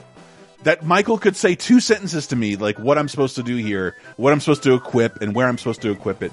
That's dumb. And I know players like are laughing and smiling. He didn't know how to do it. And like, you're assholes. You're record store employees in the fucking 90s, and you're going to go extinct when you find out this is not a substitute for a personality. It's so cute how you think California rolls are sushi. Yes. Again, it's just, I've never seen such awful discourse around one of the greatest things I've ever played in my entire life. And the game's not without criticism. I feel terrible about how much I shit on Horizon just because it had things I don't like in it, because it's an immaculate game, but fuck do I like Elden Ring so much better than Horizon. And it deserves to like dip a little bit for releasing so close to it, because it is it cannot hold a candle. Everything I like about Horizon is done so much better in Elden Ring. Come on, put Horizon on sale. That's all I'm holding out hope for, baby. Yeah, they're going to have to. They're going to have to. But Elden Ring is wonderful, but like multiple people are right. There's a charm to the game that I sort of don't want them to change things. The same way I don't want David Lynch or like if he were alive, Ed Wood to change. Yeah. I appreciate your style, but I also don't want this to be every game style. I don't want developers to learn the wrong lessons from this. And there were people who could have taught Ed Wood to be better, to make his movies better, and he would have reached a bigger audience. And he would have pleased more people. And I think the Souls games sort of need that too. I think they've mistaken cryptic withholding as a feature, and it's not a feature. It's rude and it's cruel, and like I'm a fan. I was enjoying myself more than ever, and I just wanted to fuck around with a different class. And it's literally not told to you in the game. Didn't you guys say there's like a hidden tutorial somewhere buried in the menus? Haha, another hilarious joke. If you go to the last page of your inventory, you will find a bunch of tutorial, and you can apparently pause the game by pressing the wrong map button, because the map button that brings you into the map isn't the button that brings you out of the map, which is just like bad UI, and it's not funny. It's not funny. It's not cute. It's like on the one hand, I can't stop playing this game. I really want to be playing it now. You should all really appreciate that we're recording this show instead of playing the game right now. I don't want to do anything else. On the other hand, it is kind of annoying. Every time I'm in a tight spot in battle, I have to hit down on the D-pad 5 times to bring up my heal, and then sometimes I get the cerulean tears instead of the crimson tears, and then I'm totally fucked. And I find that bizarre because you're playing on PC, and like this shouldn't be an issue. I play with a gamepad on PC. The bigger issue on PC is that it keeps crashing, and again, this is a testament to how much I love the game. I was trying to figure out what makes it crash, because I don't see anyone talking about this, so it just must be somehow my rig is fucking up. And finally, looking at the logs, it has crashed 24 times since I started playing it. Every time I play it, it crashes at least once. And I'm shocked on a PS5 level, it has not crashed at all, ever. Because every PS5 game I've ever played, including Horizon, has crashed hard, often. To its credit, when it crashes, it's pretty good about just I'm back to where I was a few seconds before the crash. I'm not even near a site of grace. I'm just standing there. But the game still does that Mr. Rossetti thing where it chimes me you should turn the game off properly or it might not save your progress. Well, that's your fault, isn't it? I didn't crash. It was 4 a.m. and I think my internet cut out because they were doing some kind of maintenance for 40 seconds, and the game treated it like a crash. Just my internet cutting out. The internet's out, you can't play the game anymore, and just shut it down in a way I could never do manually. Oh yeah, I mean that's why I told you guys I like playing in online mode because you can see the messages and stuff like that. Although half the message, I'm so tired of the terrible jokes. Yeah. Try finger butthole, haha. Look familiar? No. And I played all the Souls Time games. for jumping next to a cliff surrounded by bloodstains. As much as I do enjoy seeing the messages, and sometimes they even give you tips and stuff, I'm if you play in offline mode, you can, on Xbox at least, I'm assuming PS5 is the same way, you can go just into suspend state, and then when you quick resume on Xbox, it just takes you there. Whereas if you're playing in online mode and you do that, and you go back, it boots you because you're connected online, and they're sorry, you can't just go away from keyboard when you're connected online on console. That's not a feature. Every game has figured this out. It's not a feature. You can go offline temporarily and pause a fucking game. It's not a feature. Yeah, so I hate seeing people out there bashing legitimate criticisms of Elden Ring, because there are legitimate criticisms of Elden Ring. Sure. It is needlessly stupid in a way that maybe the developers think are hallmarks of the series, or maybe they just don't feel like they need to fix these things like other games have. Either way, I think there's something in between, but I've never seen people so nasty and rude, and just a couple of things you even send. I fucking hate Twitter so much, and there were just certain game people who had I don't like Souls games, and this didn't do anything for me, and I have an opinion. I'm well, your opinion's wrong. It's just wrong, and no one asked you to have an opinion on a thing you don't know about. Just relax. What is with this game? Why is it causing so many people to be shitheads? It's a 10. It's one of the best games of all time, and those games are always going to have discourse. You know, it's my game of the year, and up until this point, is my game of the 2020. I think though a lot of people see 10, and like I've seen this exact opinion spouted online. It's like they think 10 means this is the best game that everyone should play, and like no, you know this. It's the best game of this type. It's an amazing, I'm not going to say flawless, but I'm definitely going to say the pluses outweigh the minuses by a pretty huge margin. Yes. And this isn't always the format for me to, I'm not doing a review here. Mm-hmm. This is one of my favorite gaming experiences I've ever had in my entire life. Same. And I'm not under the pressure to review this and make you understand that. But you should understand what I'm saying. It's one of the best gaming experiences I've had in my entire life. I am not being hyped. How many times have I said that doing the show with you guys for years? This reminds me of last year when Michael and I couldn't shut up about RE Village. The amount we were going back and forth in the chat about that game. Now Chris is chiming in because we're all playing the game. We rarely all play a game to completion at the same time. And I don't think I'll play this to I really feel like I'm almost 40 hours in. And I got the game a week after you guys. And I just want to say, I was doing research for 30-2010. We were talking about the 20th anniversary of The Shield. I'm like, I'll watch The Shield's first episode while I wander around the land between and watch The Shield's first episode. This, to explain my binge, I went to bed. The Shield was in season 3. And I had still been playing Elden Ring in one sitting. That's not during all of that. Yeah, take breaks. I got through 2 seasons of a 2002 show before I thought Elden Ring was worth putting down. Like I was sweaty and dirty, and I could not get enough of it. Like every part of it was surprising, rewarding, smiling inducing. There was only one boss I got frustrated. Like I can't do this. I'll come back. Everything else was like surmountable, or just like, this game is telling me I'm not ready yet. I'll just back out, put a marker on the map, and remember to come back here. And now there's kind of too many markers of things I keep meaning to come back to. Yeah, same problem Breath of the Wild had. But it's I had the great experience. I have nowhere else to tell the story of going over to a friend's house who is a Souls newbie, and he was hitting his head up against the wall because like, I got to kill this first boss. The guy right in front of me, like, no, that is not how this works. I didn't kill that dude until 20 hours in. And no, I intentionally ran from him.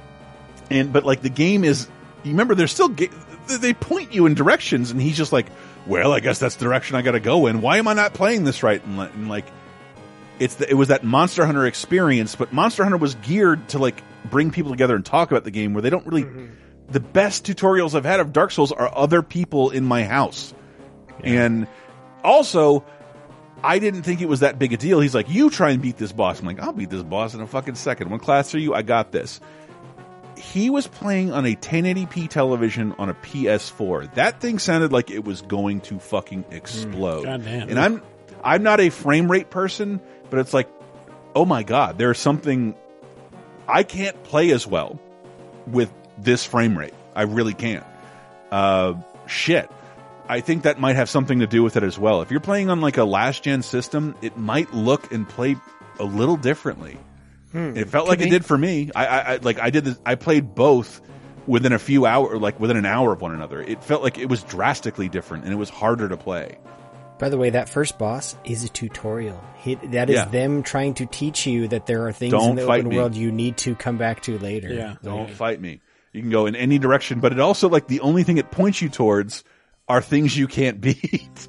Which, again, funny. I just laughed. Not cute. Not great game design. But that's going back to the point of, no, you have to play it to the point where something clicks and you understand it. You know that there are people out there who's like, this was way too hard because their experience was just they went in the direction they were being told to. Yes. They probably got killed a bunch of times. They fought Margit. They hit a brick wall. They're like, what the fuck is this? This isn't fun. I'm just dying over and over again. I don't feel like I have a chance here. What am I supposed to do? The only guidance the game gives you is an intentionally wrong, and you're supposed to figure that out. And I feel like that's not cute anymore. I don't like that. I think that's stupid. because there's plenty of this game to enjoy. Even if like a Monster Hunter villager, how Monster Hunter works now, told you like, you're not having trouble with that guy? Explore the land. Maybe you'll build yourself up and capture some, get some items along the way. That's what they would say. That's all you have to say, and everyone would get it. This game doesn't. I don't think it's very cool anymore. I really don't. Because everybody should play this game, and it's set up in a way where they can't. So, yeah. I love this game more than any other game I've ever played, but fuck the people who are outrageous and mean online about it. You know what I don't think's cool anymore? What? Gran Turismo.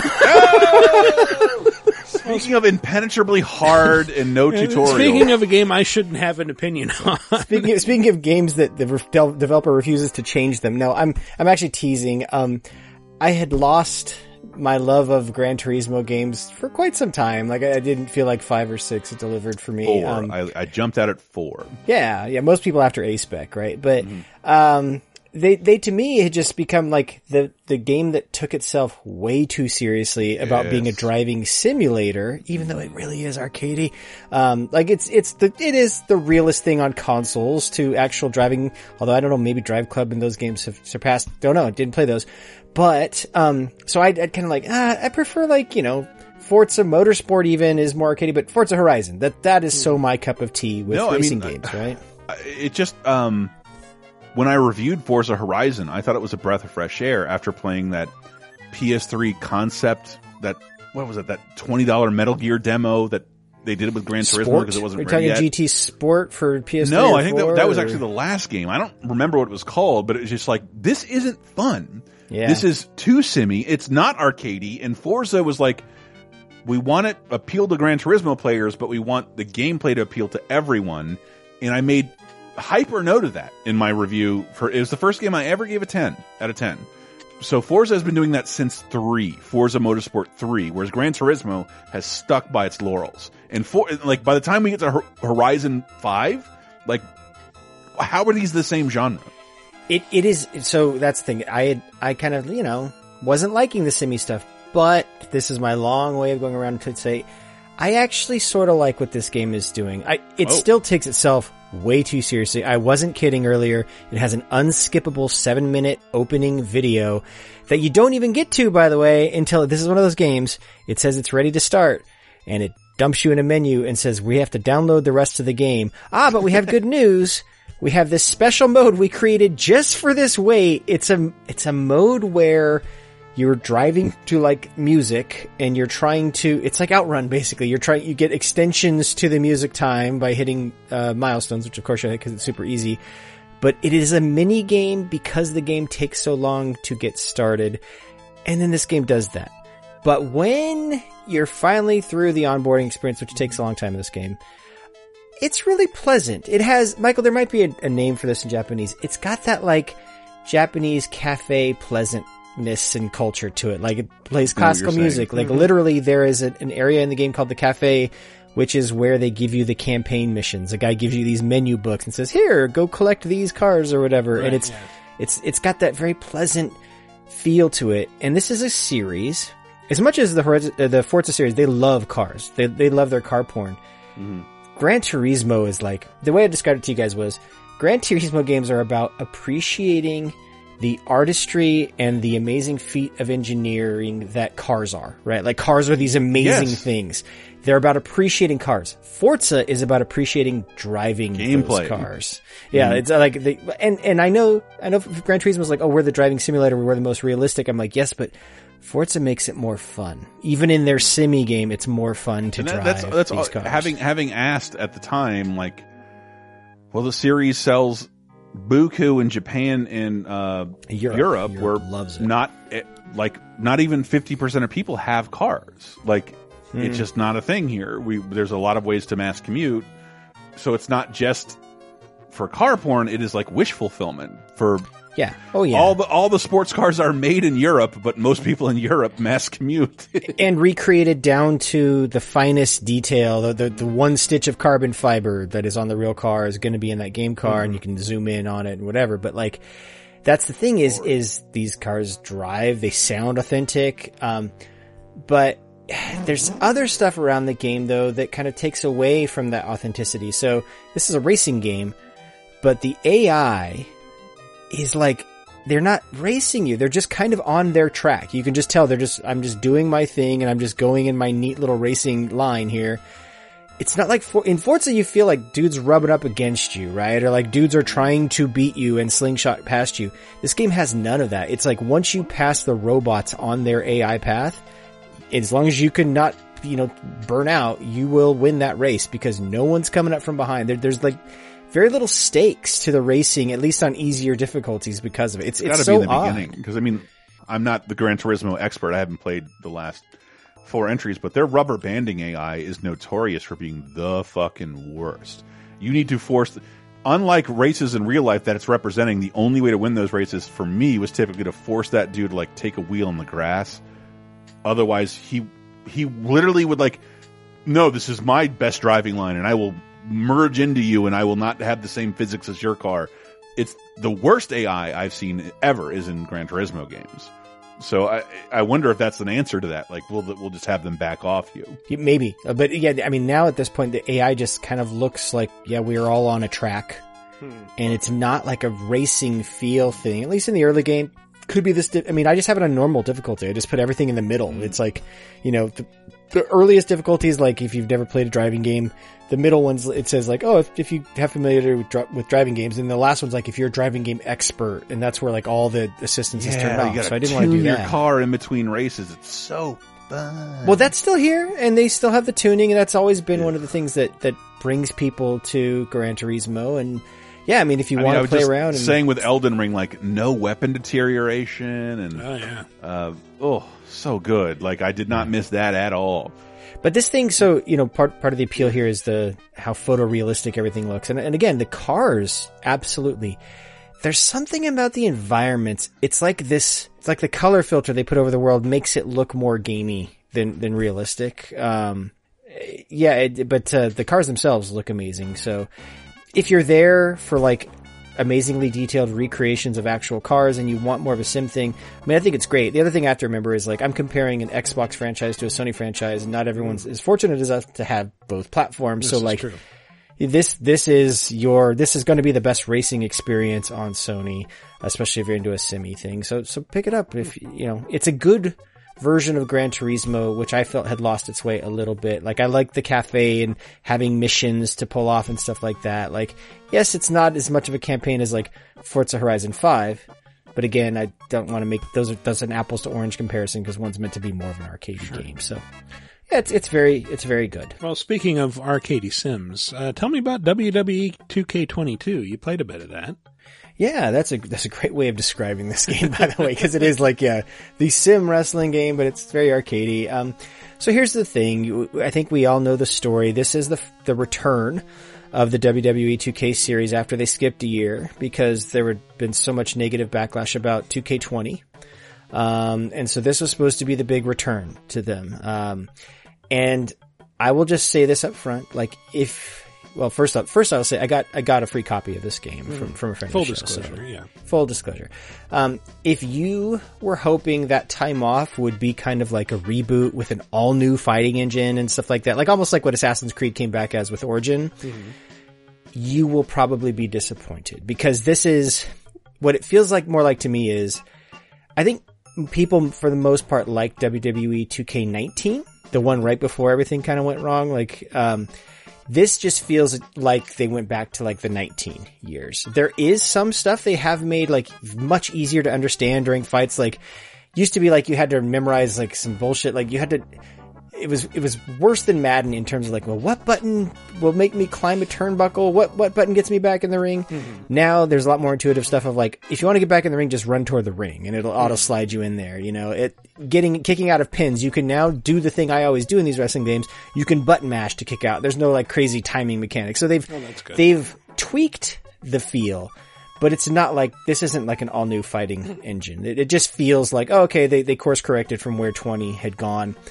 The look of the wrestlers in the arenas is amazing. 20 got knocked for some of the appearance of the wrestlers, but these models all look great. The models were long in the tooth before the one that got knocked, by the way. They revamped the visuals for this one. Like, the models are pretty solid looking.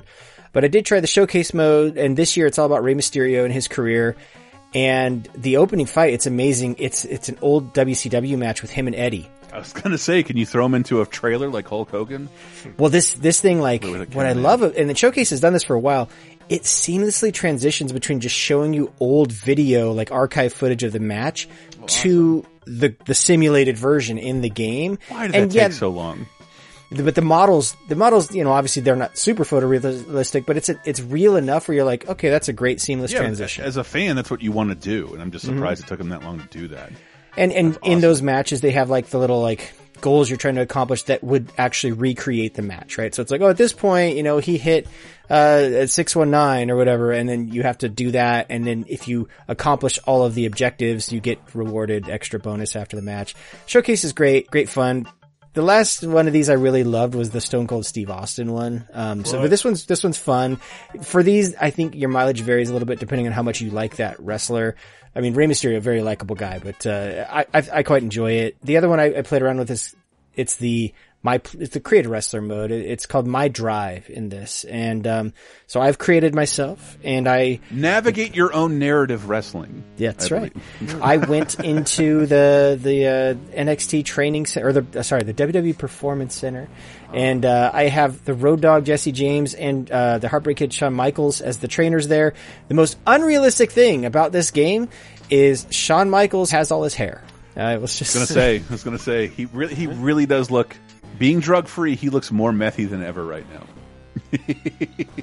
He's just aged. He's an older man, not an old man. But anyway, so I'm in there going through the story mode, and it's kind of like, oh, you accept this person's text or Twitter challenge of you for a match, and then you fight them in the match, and that's kind of fun. And I have like the WWE recruiters coming to see me. I'm really enjoying it. With the version I got a bunch of like upgrade points, you know, for the character already, and so like I was already able to start with like a level 85 character. So I think, as the Laser Time community pointed out, they even recreated the pandemic era Thunderdome where they couldn't have with all the pictures of people. Right. Yes, and you can see Dave in the Thunderdome. And you play the Thunderdome. He's in there. One of the things that I have to point out is, Chris, you're probably familiar with kind of what's been going on with WWE and all the talent changes, right? And the changes? the layoffs. They've just been letting a lot of wrestlers go within the past year.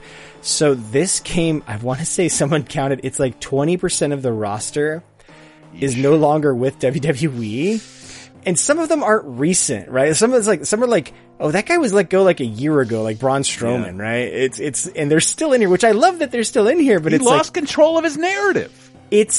It's very awkward when you're playing as these dudes that you know were let go. But hey, I mean, they scanned those wrestlers. They put all that work in. I believe they're still getting paid. So, well, good. Right, to my knowledge, like they're. But it is strange. But also, the roster has there's 100 wrestlers in here. You know, like they have the legends like Andre the Giant's here and Macho Man and Hogan and all those guys. But then, of course, just the current roster, even after the layoffs, the current WWE roster is bloated. Yeah. It's huge. You know, they have got Cesaro in there. They got NXT. They got the British wrestlers from the British NXT. Cesaro's definitely in here, yes, but so there's a ton of superstars to wrestle as. I always like their campaigns. Their campaigns are super silly, and no exception here. So that My Drive mode is probably where I'm going to be spending most of my time. Although occasionally, I just like to do an exhibition match with like two of my favorite wrestlers, sit back, watch their entrances, which they like recreate pixel by pixel. And I love this shit. So I'm into it. I think it is a return to form, but it's not like a complete reboot if that's what you're thinking of. It's a return to form. It's been 2 years though. So like the people who love these games are probably, when I looked at reviews online, the user reviews are like, oh, this feels so much better now. Yeah, it is like, okay, good. They got it back on track. And I will say this, like, even if you don't follow the current product, if you've just been a wrestling fan a lot of your life and you want to see like all the classic, the legends and stuff, there's so many of those in here. Like you can easily play this game and recognize like half the roster. Like, so don't worry. Like, oh, it's people I don't really follow. You know, like there's a ton of legends here. I would be able to talk more about this, but I thought I knew somebody who worked on the game that was getting me a copy. And let me repeat that: I thought I knew this person. I thought I knew this person. Right. But apparently, I don't. Nope. Don't know him at all. And speaking of inside jokes, when are we going to comment that Michael is wearing a Matt Berry shirt? It just took me until now. Bat! I've been loving it and appreciating it the entire It recording. was a Christmas present. I didn't know until he leaned back during this whole wrestling conversation. Oh, I just saw the Matt Berry face. I'd only seen the word bat, and I knew it was a Matt Berry shirt just by seeing that. I just had, it was in red. I had Batman on the brain. It's my favorite thing he does in that show. Like, things are awkward. I don't want to be here any longer. Bat! Mm-hmm. Fuck Bat. What other? Let's see. There's actually a lot of new releases. Did anybody play Triangle Strategy? I didn't because it wasn't called Elden Ring. Yeah. The only game I played, and man, this was a gross trip. Like just a total diversion. I played the Kirby Forgotten Lands demo. Dude, seriously, like you should take a break from like 40 hours of Elden Ring and go play Kirby just because it has similar it has a similar open world and boss fights that are just completely different from Elden Ring. How is it?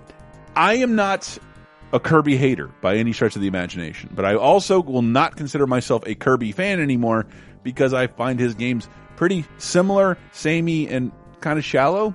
But like I thought this one looked really cool because it's a 3D. Who else is making fucking candy colored 3D games at this point? Like no one but Nintendo. And even when Kirby games are like, to me, kind of uninspiring, their presentation is great, and this is no different. You're literally playing through like a Last of Us type of Kirby landscape. Right? Yeah. And it looks. I don't know that I'll spend money on it immediately because it's such a slow platformer by design because it's Kirby and he doesn't move very fast. Mm-hmm. But man, something about after Elden Ring, like it was like I'm facing a giant boss who's offering out area damage and incredible attacks, and like, oh, I can't possibly be hit by these things, as opposed to like I'm constantly being hit and I don't know why. It was so easy and weird, and like it just felt like a different genre, even though it was a very similar presentation. And if anybody makes an amiibo out of that gorilla with a gray-haired mohawk, I will buy that immediately. That's your first boss battle in the demo. But it looks like I am more interested in this than any Kirby game, 2D Kirby game I've played in a while, because like I felt like those were more important when we had fewer games to play. They're just squishier platformers. Everything Kirby does, no weapon is better than another. I don't know. Am I being crazy here? I don't want to shit on Kirby games. How's that mouthful mode? Did you just get to play around with any of that? Fucking like, hilarious. Where he eats the car? Yeah, there's nothing more boring than like, oh, great, I swallowed the bomb clown guy. Oh, I swallowed a soda machine, and I apparently have 99 soda cans to spit at people, nice. And then I can't do it anymore. That was ingenious. I think that looks great. And but again, like, what is your option? Like, Balan Wonderworld is like the last game I played like this, and that was one of the worst games I've ever played in my whole life. So Kirby has this was better. Sky's the limit, Kirby. Nice. Let's see, Chocobo GP, isn't that re-release that's coming to Switch, right? It's like the old... Sounds familiar, like a remaster. I think that's one of the first Square games to like resurrect dead characters and allow you to play from Final Fantasy characters from all different Final Fantasies, the PlayStation 1 Chocobo Racing, and right. For me, it's kind of weird to have it back. It was really hard to get Cloud in that game. I think I saw something like Terra from Final Fantasy VI, isn't it, in Esper form, which, like, that's cool. Yeah. But it's weirdly wonderful fan service, and I'm kind of missing a new kart racing game. I could take it. I could take a trip in Chocobo Racing for $29.99. PSA Sonic Team Racing is one of the PS Plus games this month. Oh, nice. That is a great kart game. Yeah. Yeah. F-Zero X, I had to put on, I feel like this is news only for Brett Elston and Chris, but it's coming to Nintendo Online this week, so... that was one of the best... It might be the best F-Zero game I've ever played, but I didn't spend a lot of time with GX. But before we knew what 60 frames a second was, F-Zero X did that. Mm-hmm. And it was clearly different, and I'll never forget that game for having randomly generated tracks. So even when you got good, like, all right, you've never played this track before, go nuts. I loved F-Zero X. I really did. I think that might be a significant high point for the series, having not played GX a ton, because GX is pretty hard, much harder, and has a way bigger roster. But when are we going to get GameCube games released on this platform? Nobody knows.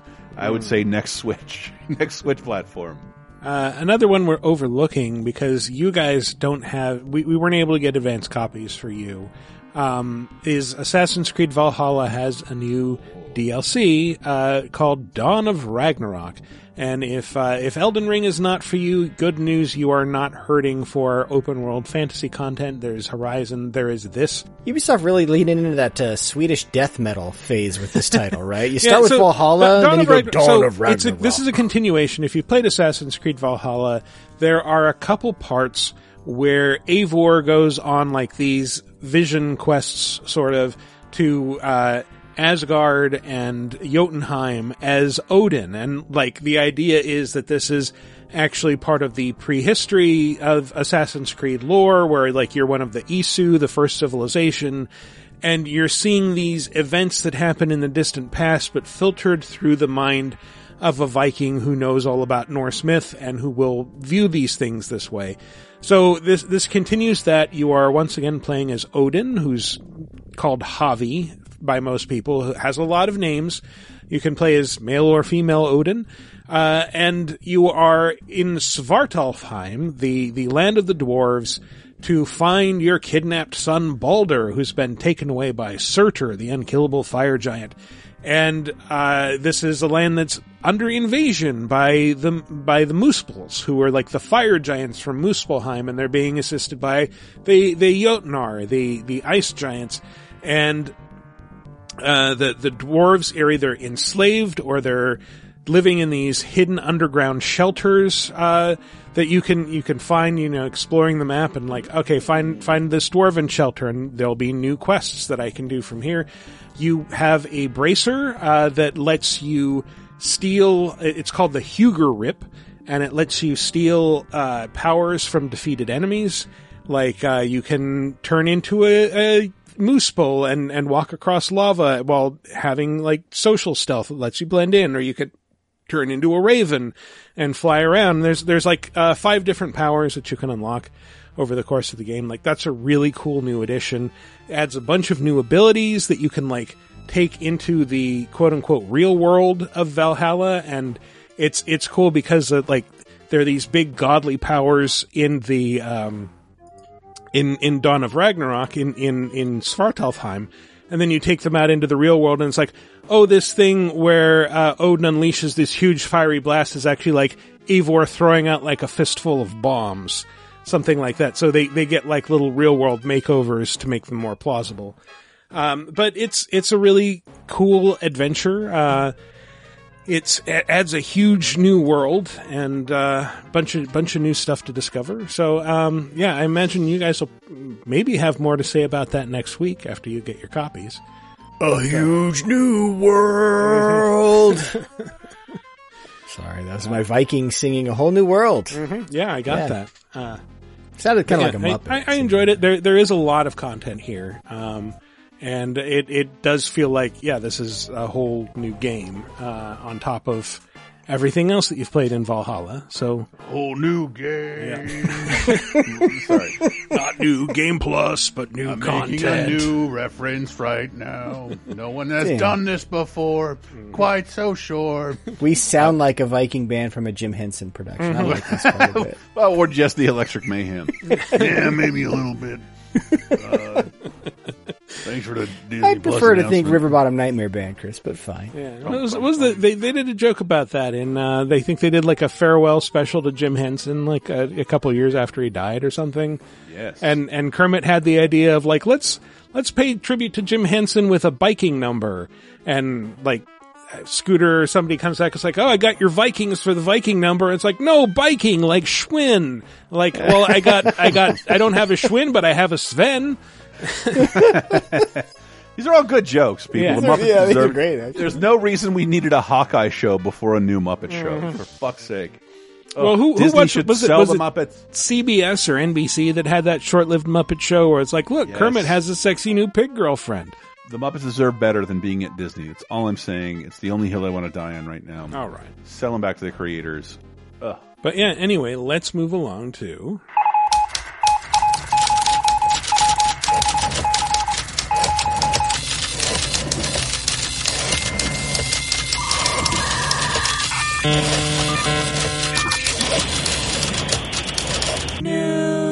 Oh, full disclosure, I do work for Ubisoft. I'm not sure if I said that part. You do. But, you do. yes. But a whole new I've never heard it segment, and yet we can't escape the Viking news No. because Amazon Prime Video is kicking off a God of War series. According to Deadline, they're in talks with PlayStation to adapt God of War. It's going to be a live-action TV series. By the way, the only streaming service I'm almost proud to cancel, and I haven't done it yet, Amazon Prime. Marvelous Miss Maisel was the only thing, and The Boys, the only thing I liked on that channel, and they're going to be like another year. But I mean, you get it with your Prime subscription anyway. I haven't ordered shit on Amazon in a long time. No, I mean, you've had a very frugal pandemic compared to the rest of us. I mean, but if you think of where we get movies and games now, like that has disappeared. That's what I usually used Amazon before this, and now I download and stream almost everything. And I'm not going to buy a fucking broom from Amazon. Are you nuts? Oh, okay. Well, but the other Sony show, Last of Us, is not going to be on Amazon. That's going to be on HBO. Yeah. Twisted Metal is going to Peacock. And then great idea. By great idea, I mean horrible. that Uncharted movie was apparently a modest success, and then they got a Ghost of Tsushima movie. So Sony's got a lot of stuff they're adapting right now. God of War makes sense. Oh, depressed by what a bad idea that is. It's going to be tough how do you do on-screen Kratos? Like he's Kratos, man. How do you make that a relatable star of a show? I don't know. Boy, it has to be old-timey. You can't go full Peacemaker with Kratos. You can't. Yeah. I mean, they could make him more relatable or more likable by starting with current dad Kratos, and then he has flashbacks like, I remember when I was a shitty Spartan. Just the worst guy. Used to wear white bathing suits.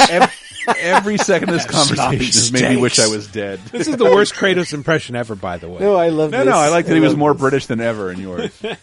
Boy, I said sloppy steaks. Sloppy steaks. There's way more Jason Statham in your Kratos. That steak's not sloppy enough, boy. Jeez.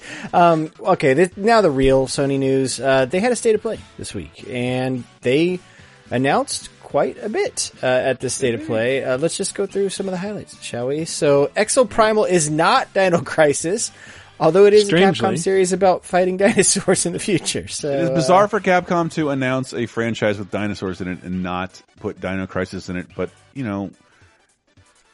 I did work there for a little bit, and if you like Dino Crisis, odds are you stole it. Okay. It wasn't a huge seller. It's a different story. In this game, dinosaurs fall out of the sky, Chris. In Dino Crisis, you don't have Skynosaurs. I didn't see anybody point out, and I don't read a fall lot from of the sky, video Michael. game news. Try to keep up. This is not Dino Crisis. This is Earth Defense Force. Yeah, if you with dinosaurs, sure. Yeah. And I couldn't be more excited. It looks like my game of the year whenever it's released. I just love the look. Every so often you get a weather report saying, "Oh, dinosaurs today," and then a giant orb will just appear in the sky and literally vomit hundreds of velociraptors onto the street from hundreds of feet in the air. Yeah, wonderful. Fuck a Sharknado. Mm-hmm. It's how I imagine my 12th birthday. They showed off more of Ghostwire Tokyo, which I'm convinced folks. I don't need to see more of Ghostwire Tokyo. I want to play that. I'm in. I'm already in. It's less than a month away. I'll buy it. Fine. Yeah, yeah. Stranger of Paradise. Here's a game, oddly, the more I see about it, the less inclined I am to buy. This is that Final Fantasy Souls-like. There's another demo. I think this is the third, might be the second demo they've released for this game. They really want you to try this Souls-like Final Fantasy game. Folks. Well, then don't time limit the demos this time. Last time I was too late to actually play it. I believe this one is time limited as well. Is it? I just love that it's still all part of Square's horrible title trilogy, which just seems to be more than a trilogy at this point. Good lord. Hey, one Square game I'm very excited for.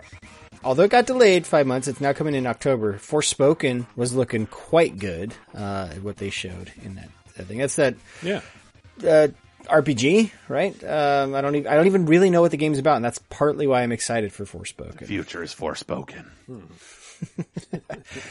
They showed off a multiplayer Gundam game, multiplayer mech brawler. I hope they did it when the Japanese could watch it, because the rest of us have not been able to see the show legally in some time. Gundam Evolution is what this one's called. It looked like a Gundam multiplayer game. Yeah, I think the centerpiece announcement is, of course, Teenage Mutant Ninja Turtles: The Cowabunga Collection. Because holy shit, if you are an old school Turtles fan, this has everything. Yeah, I tried to dig in a little of that on that because we have a couple of friends who work over there now, and they've been tweeting about it. And Digital Eclipse, I think, that's doing this. Yes, yeah. But like our buddy Dan, Chris Kohler works over there, and they did something in the trailer where they showed the box art and like Konami's name is removed. And I've seen that happen before, and I think that's sort of what Digital Eclipse does. But they said Kohler said they're working with Konami. Yeah. But then why remove their names?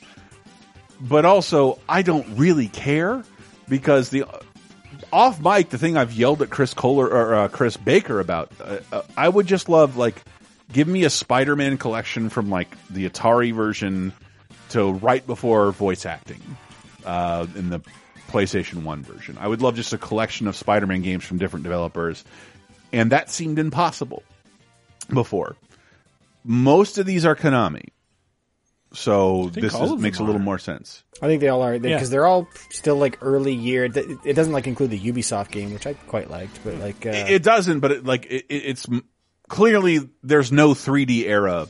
No. It's all like it's all the NES games. It's the 2 arcade games. It's the Genesis games. There's 3 different versions of Tournament Fighters: the NES, Super Nintendo, and Genesis versions. They removed the Konami name, but I'm also one of the idiots who has a arcade 1-up.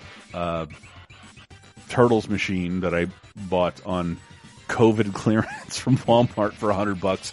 They include the Konami name. I just want like video game franchises that are like, kind of more important than video games, like Spider-Man and Turtles, to have collections like this.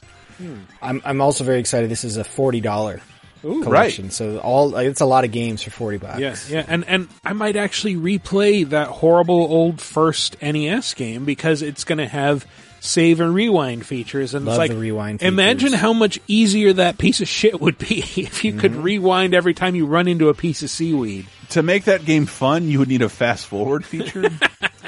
A level skip feature. We were playing it. My friend was playing it at my house. He's trying to master the game and trying to get through it in 20 minutes. Wow. And like it is brutal, and it is poorly designed. And I would never pay a cent for it alone, but included in this phenomenal collection, how can you not pay for this? Like, who listening isn't a Turtles fan? What a no-brainer. Even if you don't want to pay $40, if this is ever on sale throughout its history on digital platforms, how could you not buy this for like $15-10? It will. It'll be on sale for $20 eventually, but $40 is still a great I'm more deal. excited. Like I don't love physical collections, but I also like whatever you can make with this that I can put on my shelf. I would probably buy that. These are some of the most important games to me of all time. I am sitting right next to a fucking Turtles arcade game action figure collection. I love the Ninja Turtles. Do they do that? Does Digital Eclipse do, like, Limited Run, I know, does the physical releases of these types of games? There will be, from what I read, there'll be physical and digital the same price. So if you care, it'd be stupid to buy Nice. the digital alone, because it'd be the same price. $40 for physical as well. Let's see some of the other announcements. Gigabash is a kaiju brawler. Looks cute. I'm always down for more kaiju games. JoJo's Bizarre Adventure All-Star Battle R is a fighting game based in the JoJo's Bizarre Adventure world. Sure. We couldn't decide if this was like a remake or if it's... I thought it looked like an older JoJo game from like 8 years ago, but I'm not the guy to ask. And I'm not going to research this because I don't care. And then Trek to Yomi. That looks cool. Like Ghost of Tsushima meets Limbo.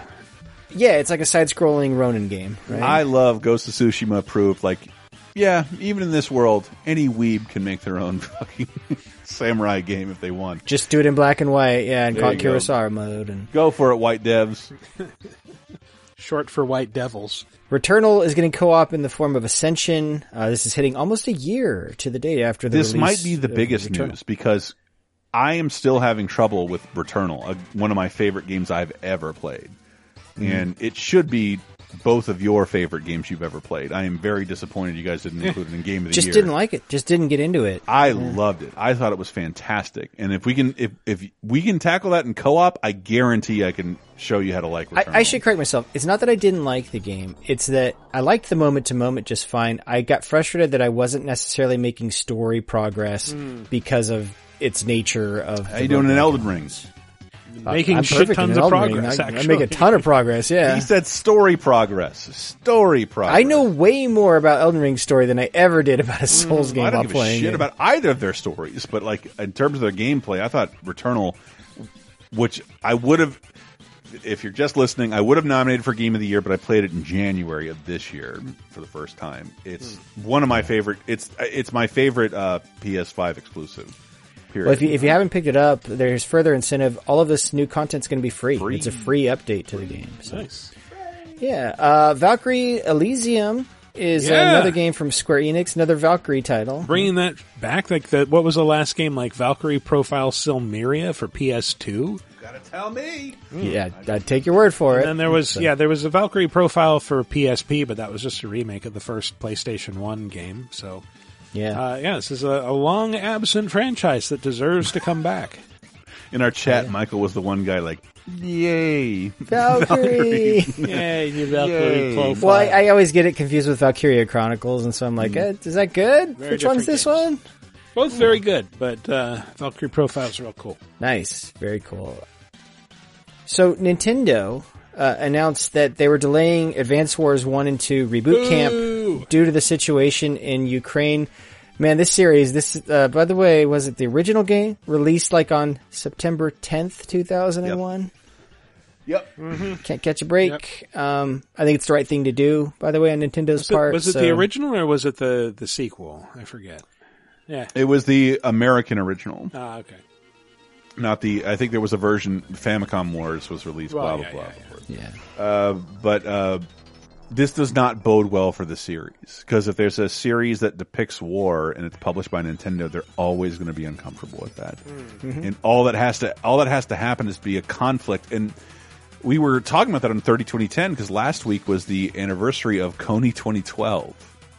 Oh, wow. Which is the anniversary of a lot of things, but putting it optimistically, for me, it was like a worldwide paying attention. Like, we're going to pay attention to conflicts overseas. America's going to know about those where we kind of didn't really care every other decade of my life. Mm-hmm. And if Nintendo's uncomfortable with this series has no future, even though this is pretty bad. Yeah. But there will always be wars, and I'm not saying Nintendo's not doing the right thing. Like, I'm not dying to fucking invade a country in my blue tank right now either. But I don't know. I see this scaring Nintendo away about the prospect of any new franchise for this. So I think it's over.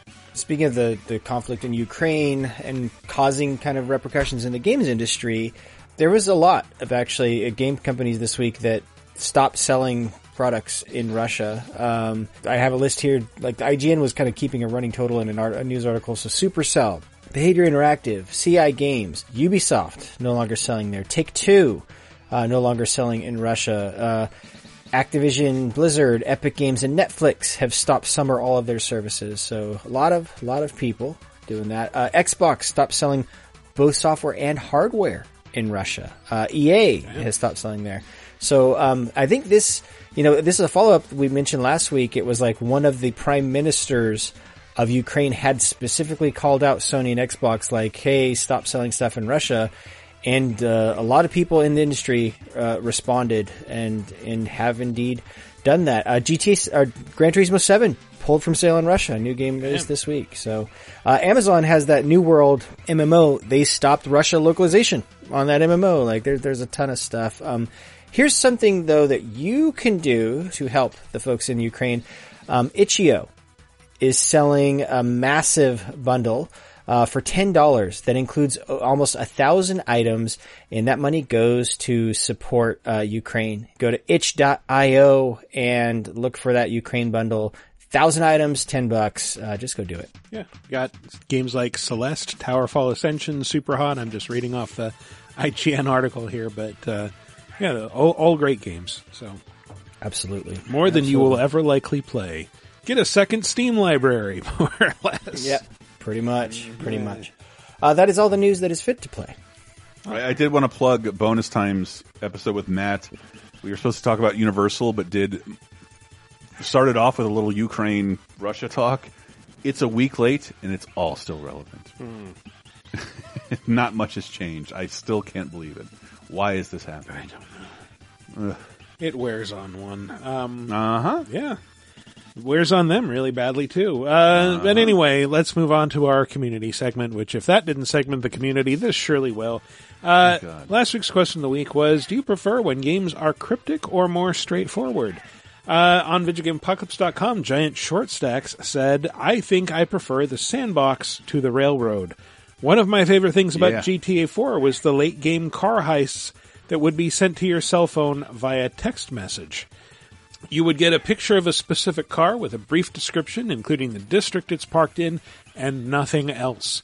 There was no waypoint, no GPS, no big dumb circle highlighting the part of the map you should explore. Nothing. Knowing where to go based on a low-res 2008-ass JPEG tests your knowledge of the map. You've spent at least a few dozen hours exploring at that point. If the game tells you to go to Castle Gardens and you don't know where Castle Gardens is, you have to consult a map either in the pause screen or the one that came with the game. Yeah. Physical map. Yeah. Oh my god. Getting it to the drop-off in good condition rewards your driving ability. It created these brilliant little moments of emergent gameplay where you think you spot the car, you break into it, and whoops, it's the wrong model of four-door sedan. Now the alarm's going off and the cops are onto you, so you're speeding around this neighborhood frantically looking for the actual target car. It's such a natural and simple side mission I wish the series took more cues from. I remember it because of the way you described it. Great job, Giant Short Stacks. You got Nick Cage in your ear, like, we're supposed to be gone in 60 seconds! Watch that original movie. It is so good.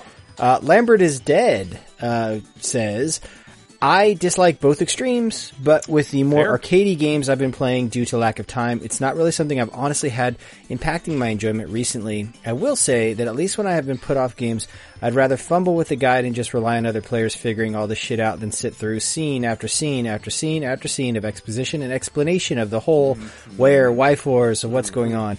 Bonus infuriating points if it's in-game engine unvoiced text boxes with characters that rotate to address different people with 5-second load scenes between conversations. And oh my fucking god, I just had a fucking aneurysm in rage trying to fucking skip this shit. What the ever-loving fuck is wrong with you people? I feel you. I feel you, Lambert is Dead. Serious about going to Itch Scratchy Land. Full name. Colin O'Hara says, I thought I preferred guidance in my games, but then I played Jedi Fallen Order, which just kind of suggests where you should go in vague terms, and I absolutely loved that game, playing it straight through to completion over a weekend. I cannot wait for the sequel. I guess I should play more vague games. But I did, like, we were talking about Jedi Fallen Order this week after the Obi-Wan trailer. Well, yeah, the Obi-Wan trailer, and showing, like, the Imperial Inquisitors And it's like, oh, they look like the characters in the game, like the second sister and that. Like, oh man, what if they brought in Cal Kestis, which they could totally do because that's a game where the characters look like the actors. So like that actor could come in, Cameron Monaghan, and convincingly play Cal Kestis.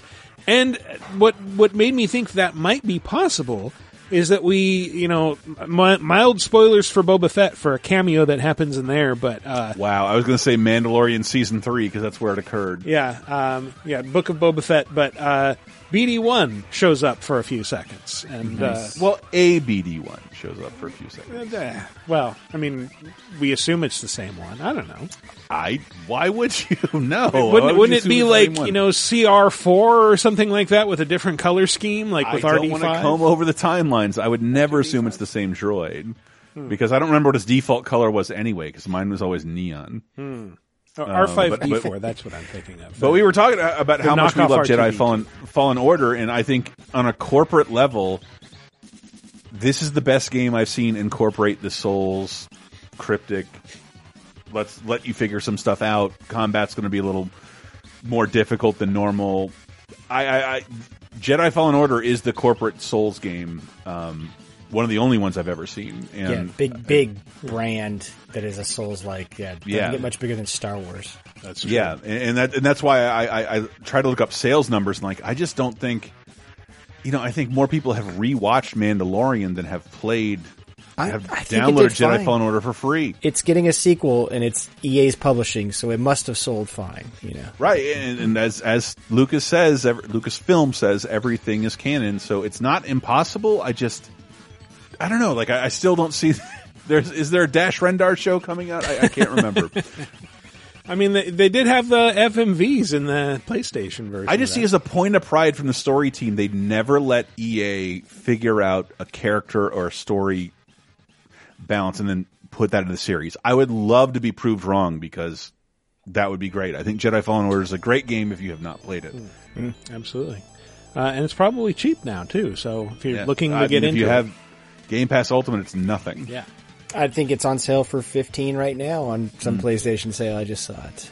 I forget what voice we've been using for this character, but Snacks and Jackson says, "Who dares invoke the name of Snacks and Jackson and awaken him from his slumber?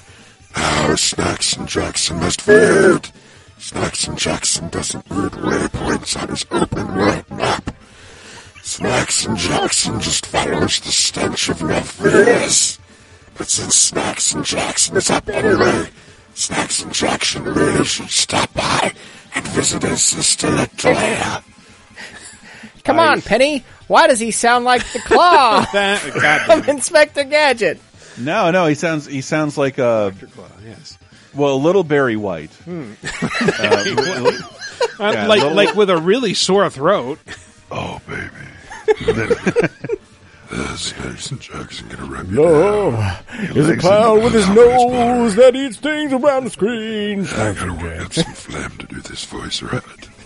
You sound like an old Fat Albert. Back in the day, we used to hand the junkyard. Somebody's disability check is coming today.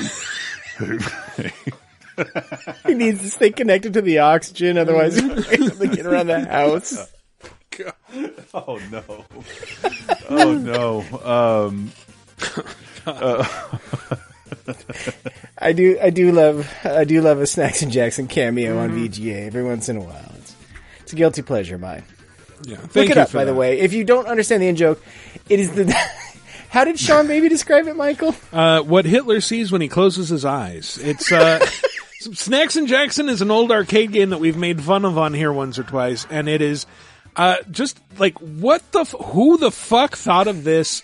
You should have like a 3D Pong game basically where it is a clown with a long telescoping neck who is trying to eat food and his nose comes off and starts bouncing toward the camera. So you have to bounce it off of his face, and while it's in the air you have to swivel the head around and eat as much food as possible. It is, what the fuck was anyone thinking involved in this?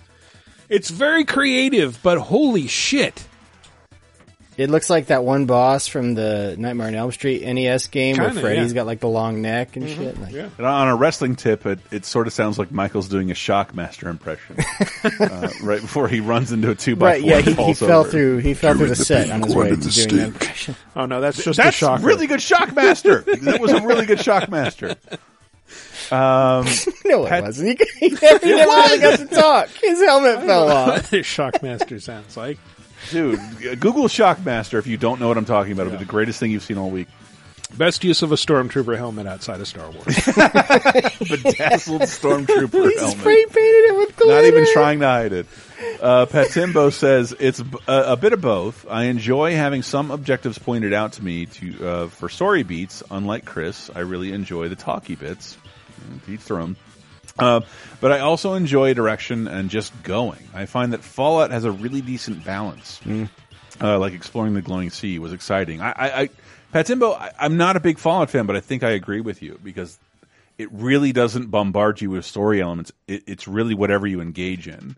You end up learning Fallout kind about. of is a hybrid because it's got the points that will appear on your, not the map, but like on the compass, basically at the top of the screen. It's like, oh, a new point appeared. I could wander toward that and see what's going on there. So it kind of guides you, but it's up to you if you want to engage with those points or not. But to troll everyone else, I really love reading what's his name's post review on the AV Club. Like Elden Ring is what if Skyrim was good. Don't like that game. Boring as shit. I love and that game. too many people talking at me. My sandals got lost in a swamp. If you go get them and bring them right back to me, I'm like, all right, fine. You'll There's find like a series something of cooler relays. there. Trust me. I know, but it's like a series of relays, whereas Elden Ring is just walk upon something and find it. There's no reason to get a quest from a guy. You just find stuff and do it. It's awesome. You do that in the Elder Scrolls Yeah, games, you too. still get quests from guys in Elden Ring. Shy Guy Fieri says, I like a happy medium between straightforward and cryptic. That's why I like what Super Mario Odyssey did with its power moons. Instead of entering a level with a specific objective, I could just explore at my leisure and pick up moons along the way. That way, I still get little accomplishments along the way to feed that lizard part of my brain that likes checking out boxes. Breath of the Wild did a similar thing with its shrines and its Korok seeds, but fuck those little fuckers. The shrines give you something to complete without taking away the sense of exploration. I remember when I first went to the Hatino Ancient Tech Lab, don't know if I'm saying that right, don't care, climbed to the top of the building and saw that island to the south. Nothing was pointing me to that island, but I knew I had to go there and explore. I love that feeling, so why pick between two choices? Why not have both? Also on Twitter, at JeffBTW says, I like being sent into a game world to discover and explore on my own. But the one thing I ask for, if I need it, is to be able to click a button and have a magic arrow point in the direction I need to go to advance. I may not always use it, but just be there if I need it. Makes sense. Yeah, no one likes getting stuck in games, you know? Yeah. I agree, but it's what's beautiful about Elden Ring is just run around and you tackle things at your leisure. Yeah. And Breath of the Wild did that too, but this is so much better. Actually, not to bring it up really late, but one of my biggest Elden Ring complaints, I don't know if you guys have, one of my worst enemies in the game, cliffs. I just want to go to a different part of the map, and I gotta ride alongside cliffs half that fucking game to see when I can go downhill. Like, And how deep is this cliff? I can't judge, but apparently it'll kill my horse and me in the middle of 3 double jumps, which is not how any game should work. Yep. So new question of the week. What is the longest time you've ever spent getting an achievement or a trophy in a game? I'm going to say, for me, the one that immediately jumps to mind when I think of this question is Mafia 2. I had to write a guide, which is still on GamesRadar.com, to get all the Playboys in that game. There's about 42 of them.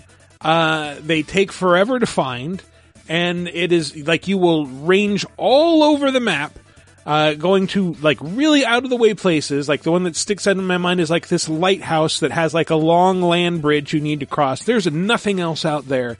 You're just going to retrieve this one thing. Yeah. Yeah, like in the woods behind your uncle's house. That's where you find Playboys, Michael. Exactly. People are very embarrassed and hide them in very out-of-the-way places. It is not like Mafia 3, where you get to actually read some of the articles. You just have the covers. And it's just like, that was honestly the most thankless trophy I've ever hunted down. I had to do it for a guide. I would not recommend doing that, honestly. No, don't do that. I was trying to think, and there were two examples that came to mind. This year, I played and finished Persona 5 Royal, and to get the Platinum trophy on that, I think I must have played it 130 hours or more. But before that, I was specifically chasing a Platinum on Yakuza 6, so that I could say I Platinumed a Yakuza game. Because those games are giant, they're massive to begin with, and if you want to Platinum, but this one felt very achievable. But again, I think it took me at least 150 hours probably total to get the Platinum for that game. I had fun the whole time doing it, but don't recommend doing that in every Yakuza game. Life's short, man. And I sadly proposed this question on a different level, because I was playing Elden Ring, and just after 5 hours, like, when the fuck is... I don't care that much about trophies or achievements, but I was just like, when the fuck is this game going to just give me a trophy or achievement? And I clocked it. 12 hours. 12 fucking hours. And I think it was because I'm sorry, it's not going to be interesting. I think it was just because I picked up an item, a thing. It wasn't because of something I did. It was because something I just randomly picked up. And for me, that was the longest time I've had to wait before a trophy achievement thing came up. So the game I played before that was like, you completed the tutorial. You did a fucking ground pound move. Here's an achievement. And Elden Ring was just like 12 hours, bitch. Like, you better do what I want, or I'm never going to show you anything. And like all Dark Souls games are pretty stingy with the achievements. Mm-hmm. All Souls games are pretty stingy, but that was the most I've ever waited to ever see that prompt. 12 hours. 12 hours. Damn. All right, so what is the longest that you've ever worked to get an achievement or trophy? I'm not being particular here. Let us know. Go to VidjagameApocalypse.com. Answer to the comments for episode 462. Alternately, you can visit the official LaserTime community on Facebook. There'll be a thread there where you can answer, or you can ping us on Twitter at VGApocalypse, and we will collect the best answers and read them on next week's show. Anyway, that's been our show. Let's call it some plugs. What do we want to draw people's attention to, guys? Probably Elden Ring and Mystery Science Theater. I mean, that we've done. Well, patreon.com/lasertime. Matt is talking with me about Universal and Russia crap. We have just recorded a new 30-2010 feedback episode. That'll be up on Patreon. And if you wanted to hear about me and the Sonia and TL's responses to Live from the Pool House about the show Bel Air, that'll also be there. Hopefully we'll continue some stuff like Sick of Star Wars very soon. Again, it's all my fault, not Adam or Jeremy's. Jeremy's doing Film Heat, a great podcast about film bracketed arguments, and Adam is doing Paducah, which this week is talking about Donkey Kong. Fucking great show. Can't recommend it enough. 30-2010 this week. Wonderfully great movies, from My Cousin Vinny to 21 Jump Street, which is just, I can't think of a movie like, don't make this movie. Well, we did anyway. I'm like, well, I'm not going to watch it. Well, it's really funny. I'm like, well, okay. 21 Jump Street is fuck. I didn't want this movie to be good or funny, and it is. Fuck you. This property stinks, and you shouldn't have done it, but it's still good. That's kind of how I feel about all Channing Tatum movies, by the way. Yes. Like, you want to root against the guy because he's so handsome, but good. He's so good. And that movie proved Jonah Hill and Channing Tatum were good. Like genuinely good movie stars. Yeah. And The Shield is 20 years old.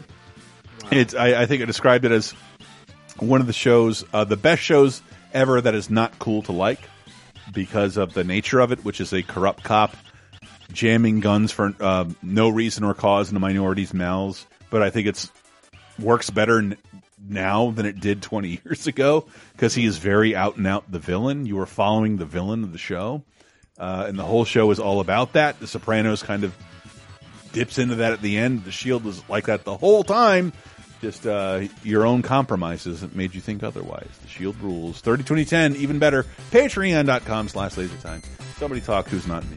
As always, you can visit us online at VidjagameApocalypse.com. Follow us on Twitter at VGApocalypse, or follow me personally at Wikiparaz. That's WIKIPARAZ. Anyway, thanks for listening, everybody. We'll see you next week.